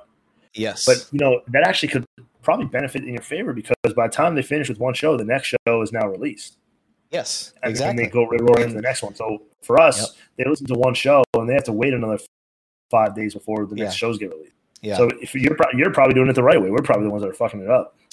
Yeah, it's just the feedback I've got from people that listen, and as far as the analytics show, is just people they download it and then they just pick at it, and they'll listen to it. And I don't know that any of my episodes are completely finished ever. That probably doesn't happen a whole lot, but they sure as shit. The Blue Voice posted the date of the shooting. Oh no, Keith did. July 7th, 2016. That's when the 5 were shot in Dallas. I lost volume on you. Yeah, you're not. I don't hear shit. How do we lose volume on you all of a sudden? We might have to end it right now. He fucked it up. You did something. Too many Crown and Cokes. So the fact that we almost made it 3 hours without having any errors, if you would have seen all the shit that we did together to get this episode going, because we had a lot of trial and error. So I'm just curious what he's giving me the hold on a second. So if you're just listening to this, I'm not sure what he screwed up, but I hear ambient noises. Okay, can you hear me? Yep, you're back. What'd you do? So I was getting really bad feedback from you, and it was the wires. I heard got bad crackling, so I had to take it out and put it back in. Then I forgot to change the settings back to Yeti Nano. So we are good. So we are back. So we're gonna make it to that 3 hour mark. Yeah, right. The Blue Voice said, "Austin, send me a link to your podcast or YouTube, and I'll post it to my page." I appreciate it. It's funny you say that, Blue Voice. We don't need to do that because I will show it to you right now, sir. I've got his stuff pulled up. So here is the Muster Room's YouTube page. Matter of fact, I will copy it and paste it into the chat. So there you go on that. And then here is the podcast itself, the page. And you got that. So go ahead, Blue Voice, and share that up. I will take that down there. Hey, man. All one. Uh-oh, what is that saying? Oops, something went wrong. Oh, he said he got it. Did it not send the... Let me try it one more time. I don't think it... There we go. The muster room. For whatever reason, it's not posting to Facebook. It will. There it goes. Boom. Okay. So now you've got the muster room actual web page. Awesome. So. Well, brother, I think we're at the 3-hour mark just about. Almost. We're almost there, yeah. I think we've hit it pretty good. Is there anything else that you got to get off your chest? Anything else you can think that we didn't cover? No, I don't think so. I think we spoke a good amount. This was a pleasure, man. This was a. He said 12 minutes. I think they want. You know what? Let's just do it. You want to? All right, you want fuck to go till we down, hit yeah. hours? Let's go 3 hours. Yeah, we can do it. All right, we can do it. We got the gift of gab. So yeah, we certainly do. What I want to know about is Eric Potts. Okay, so he was prior law enforcement. So Eric did 25 years as a police officer and a detective, and he did 6 years as a police officer in the military. So he did 31 years of law enforcement in Jersey. He then retires, becomes a comedian. He's a very funny guy. Becomes a comedian, starts like traveling the country as a comedian with a bunch of other guys. Some of them are really well known, actually, that he was like opening up for. And, you know, some of his jokes, of course, were law enforcement related. Yeah. And then he, we got, I don't know how we got in contact with one another. I don't, whatever. We just did. We found each other somehow. And he reached out and said, hey, he wants to, you know, do a show for us. And he did. And then we brought him up to Lake George for a few days. And he did some shows there during our weekend. And he's got a phenomenal radio voice. So he does a lot of voiceovers. Okay. And he's just a good dude and a great co-host to have. And like I said, he was a critical incident stress management peer support member for his department. And he went out to all these different critical incidents, you know, throughout the New Jersey area. So he's really involved in the mental health aspect of law enforcement, even though he's retired, but he's still fully involved. And he's a great co-host. He's just a good dude. Can't say enough good things about him. That's awesome. I'm about to have Chad Prather on now. He's a Texas comedian, and he actually ran for governor here in Texas. Really? Okay. Yeah. I mean, like seriously ran. Like he put a lot of people on their heads because of the stuff he was saying. Like very controversial. Not controversial to me. Like as far as like, you know, what the fuck are you talking about, dude? It wasn't that type of thing. It was just he's very right wing. Like that's his thing. And you know, that he says what, you know, he's got that the thing comedians can get away with that you and I can't. We can't truly say what we think, what we feel, right, just because of the nature of our job. Yeah. But he's got that freedom, and he just says whatever the fuck he wants. And Joe Rogan, that's another reason I love Joe Rogan. He does the same thing. Says whatever the hell he wants. Yeah. Dave Chappelle. Comedians have that freedom because of their own boss, and they can say whatever they want. They've lost a lot of it, though. Yeah, but you have the ones that are considered great are the ones that don't give a shit and keep pushing through it. Yeah. Bill Burr, Dave Chappelle, Joe Rogan, Chad Prather. You know, you got all these guys that they don't give a shit. They're going to keep saying what they want to say, and some get sunk, but some rise to the top. And those are the ones that just keep rising to the top because they stick to what they say. They don't backtrack. They don't try to make excuses. They're like, no, that's how I feel. I'm going to say it. And this is my First Amendment right. Cancel and silence Chappelle so many times. You're not going to cancel Chappelle. No, you can't. He's too fucking good. Greatest comedian in the fucking world. Yeah, he's too good. And just because it's comedy, just because they say it doesn't mean they mean it, doesn't mean they believe in it. It's to get a laugh. Right. If it works, it works. If it doesn't, it didn't work, and they move on. They try new stuff. But the stuff that the minority is getting pissed off about, the majority are laughing at. Yeah, yeah. So I was actually asked to run for state assembly here in New York very recently. State assembly.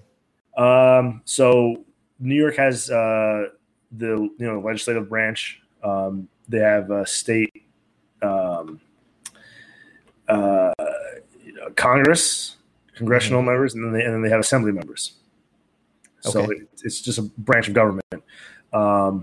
And I was asked to run very, very recently. I won't get too much into it, but it was an honor to be considered and asked, and I very, very much considered it. Ended up turning it down, right before I had to make my final decision. But you never know. Yeah. Maybe 2 years, maybe it might be my right time. But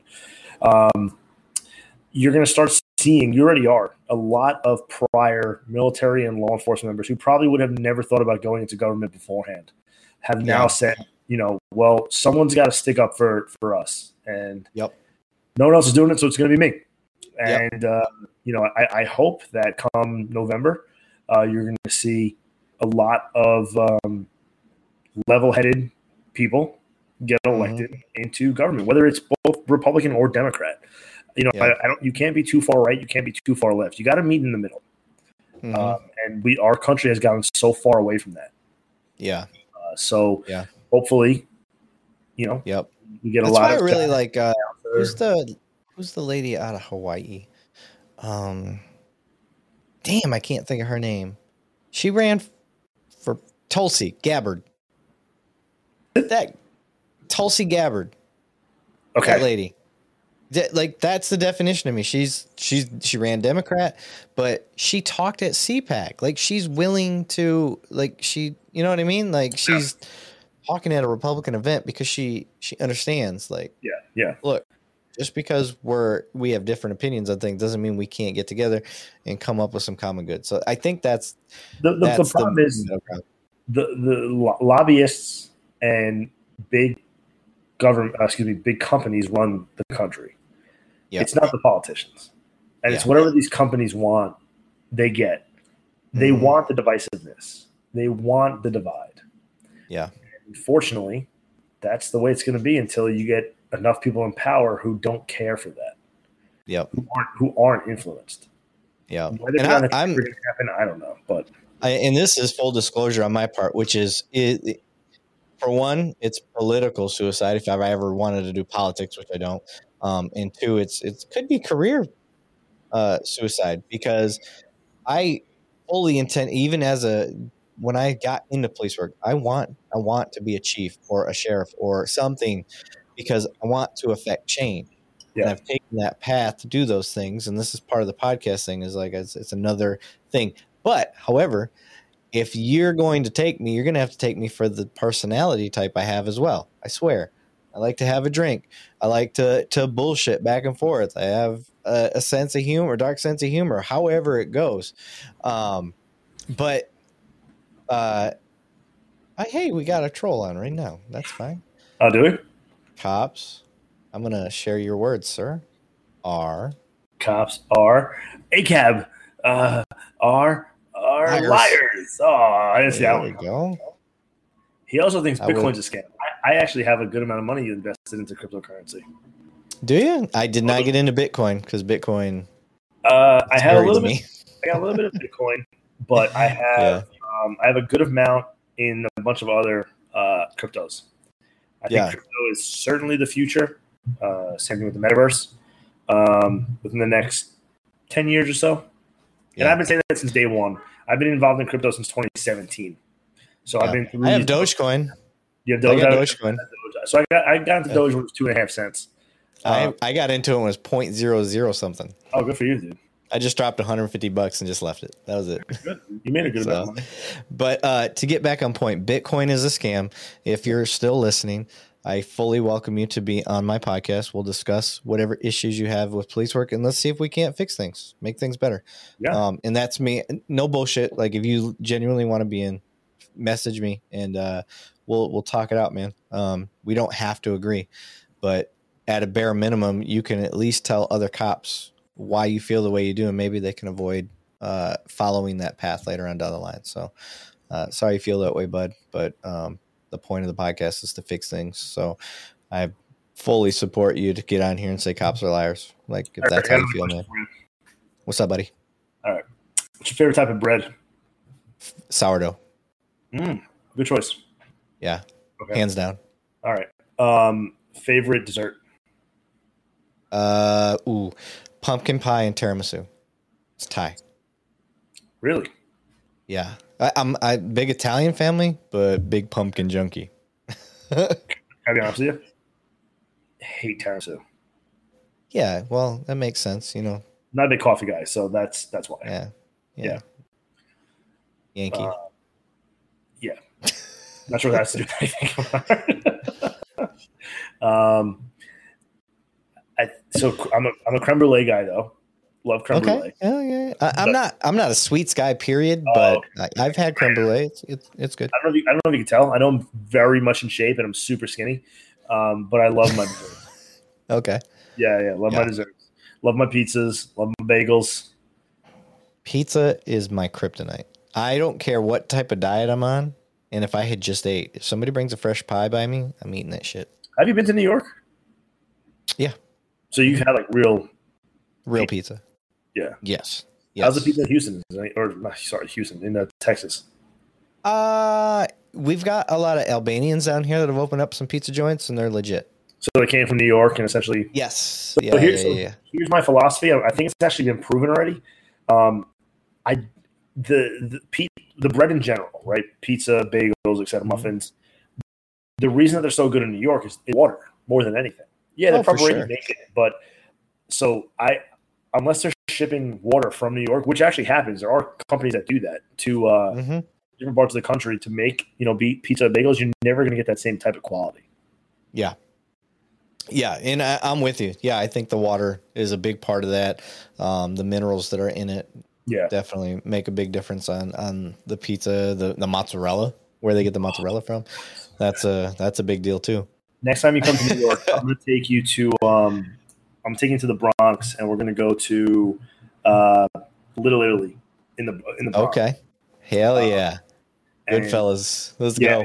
The old school costume, mozzarella. I got to talk like this everywhere I go. Yeah. So get these prosciutto with the fresh mozz and the balsamic glaze and boy. Rock your world, man. They're unbelievable. Yeah. Italians. Yeah. So if I don't know if I fit your podcast mode, but yeah, definitely come down and come down, hang out. You'll be on not my podcast, but we'll get you on the OnlyFans.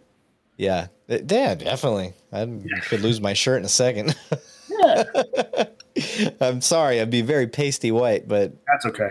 Wear your sunglasses, ladies. We'll use you as a back. Or guys, whatever. But hey, bro, we hit 3 hours and 1 minute. We made it. We did it.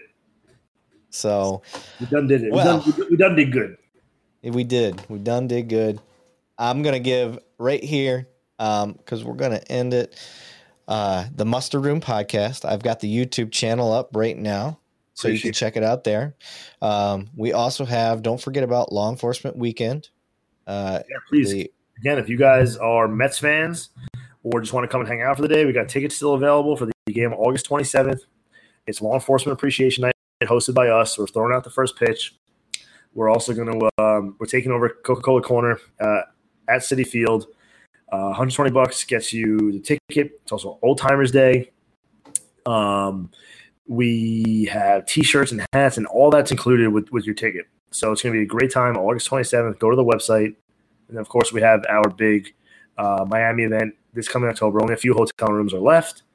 October 7th to 10. And lastly, we have our annual motorcycle ride. So nice. That's also in October. It's called the Ride for Remembrance. We ride throughout Long Island. So if you're a motorcycle guy, come on out. It's like $20 or $30. Comes with both breakfast and lunch. And we go for a really fun ride. And then afterwards is usually music and raffles and a bunch of stuff. So very cool. Yeah. Well, I'm definitely going to get more involved, sir. Like I said, I'm gonna add you all to my my sponsors and charities page. So I will get the LEO weekend on there, and then if I can help out any other way. But other than that, brother, man, I appreciate you being on. Hey, man, listen, I appreciate you reaching out and asking to do this because, like I said, I told you this the other day. I had been following Two Cops One Donut, I think almost from the very beginning. I don't know how I stumbled upon you or your page originally. How you've been doing this for now? Like 2 years? No. I've only been a year and a few months. Okay, I started April 27th of last year. So I probably stumbled upon your page May of last year. Like, you were super brand new. And I had just been following you and watching some of the shows, and just as luck would have it, you and I our faces crossed paths, which I knew they would, because I mean, our community as a whole, the law enforcement community, the podcasting community, the social media community is super small. And you know, when you said, "Hey, I want to have you on the show," I was like, "Fuck yeah!" Like, I've been kind of waiting for this, you know. And I was super excited when you asked me to come on. Yeah, man, I was like, I as soon as you said that you were coming out, because I don't know how I got tagged into the muster room itself, but I saw maybe you had posted it on your personal stuff. I might have, yeah. And I was like, oh shit, what's this? So I look at it, and I think that's one of the ways that that I keep growing, is because I actually invest my time into looking at my members. Like, I'm like, hey, what are they got? I look through my Facebook feeds and I see what y'all are posting, and it's fun for me. I like what y'all post. So I'm reading through it, and I'm like, the Muster Room podcast, what the fuck's that? So I click on it. I'm like, oh shit, this is legit. Let's go. And then you said you went live, and I looked, I was like, dude, let's get your stuff out there. This is great. Yeah. So right away I was like, I'm on board. And then you started telling me about the LEO weekend and all that stuff. So I was like, well, fuck, we got a dual thing here. So it's gonna be a good this is awesome. It was meant to be. So I'm glad we did this live. Seems like it was a hit. Everybody seems to like it so far. I think we got some pretty good feedback. Yeah, I mean, we didn't kill it in views by any means. We got in the 10s, so. But that's all right. I ain't complaining, man. It's better than nobody. So yeah, but somebody wanted to hear what you were saying. 10 of them, all 10 of them. Look at this fucking guy, fucking Keith. Let's go 4 hours. No, bro. All right, let's do it. I gotta go get some more. I'm hungry. I want to go eat something. Go eat it. But all right, bud, I appreciate you, and thanks for being on, man. I appreciate it, man, and a lot more to come from both of us, for sure. Absolutely. All right, bro. Be safe, man. Be good.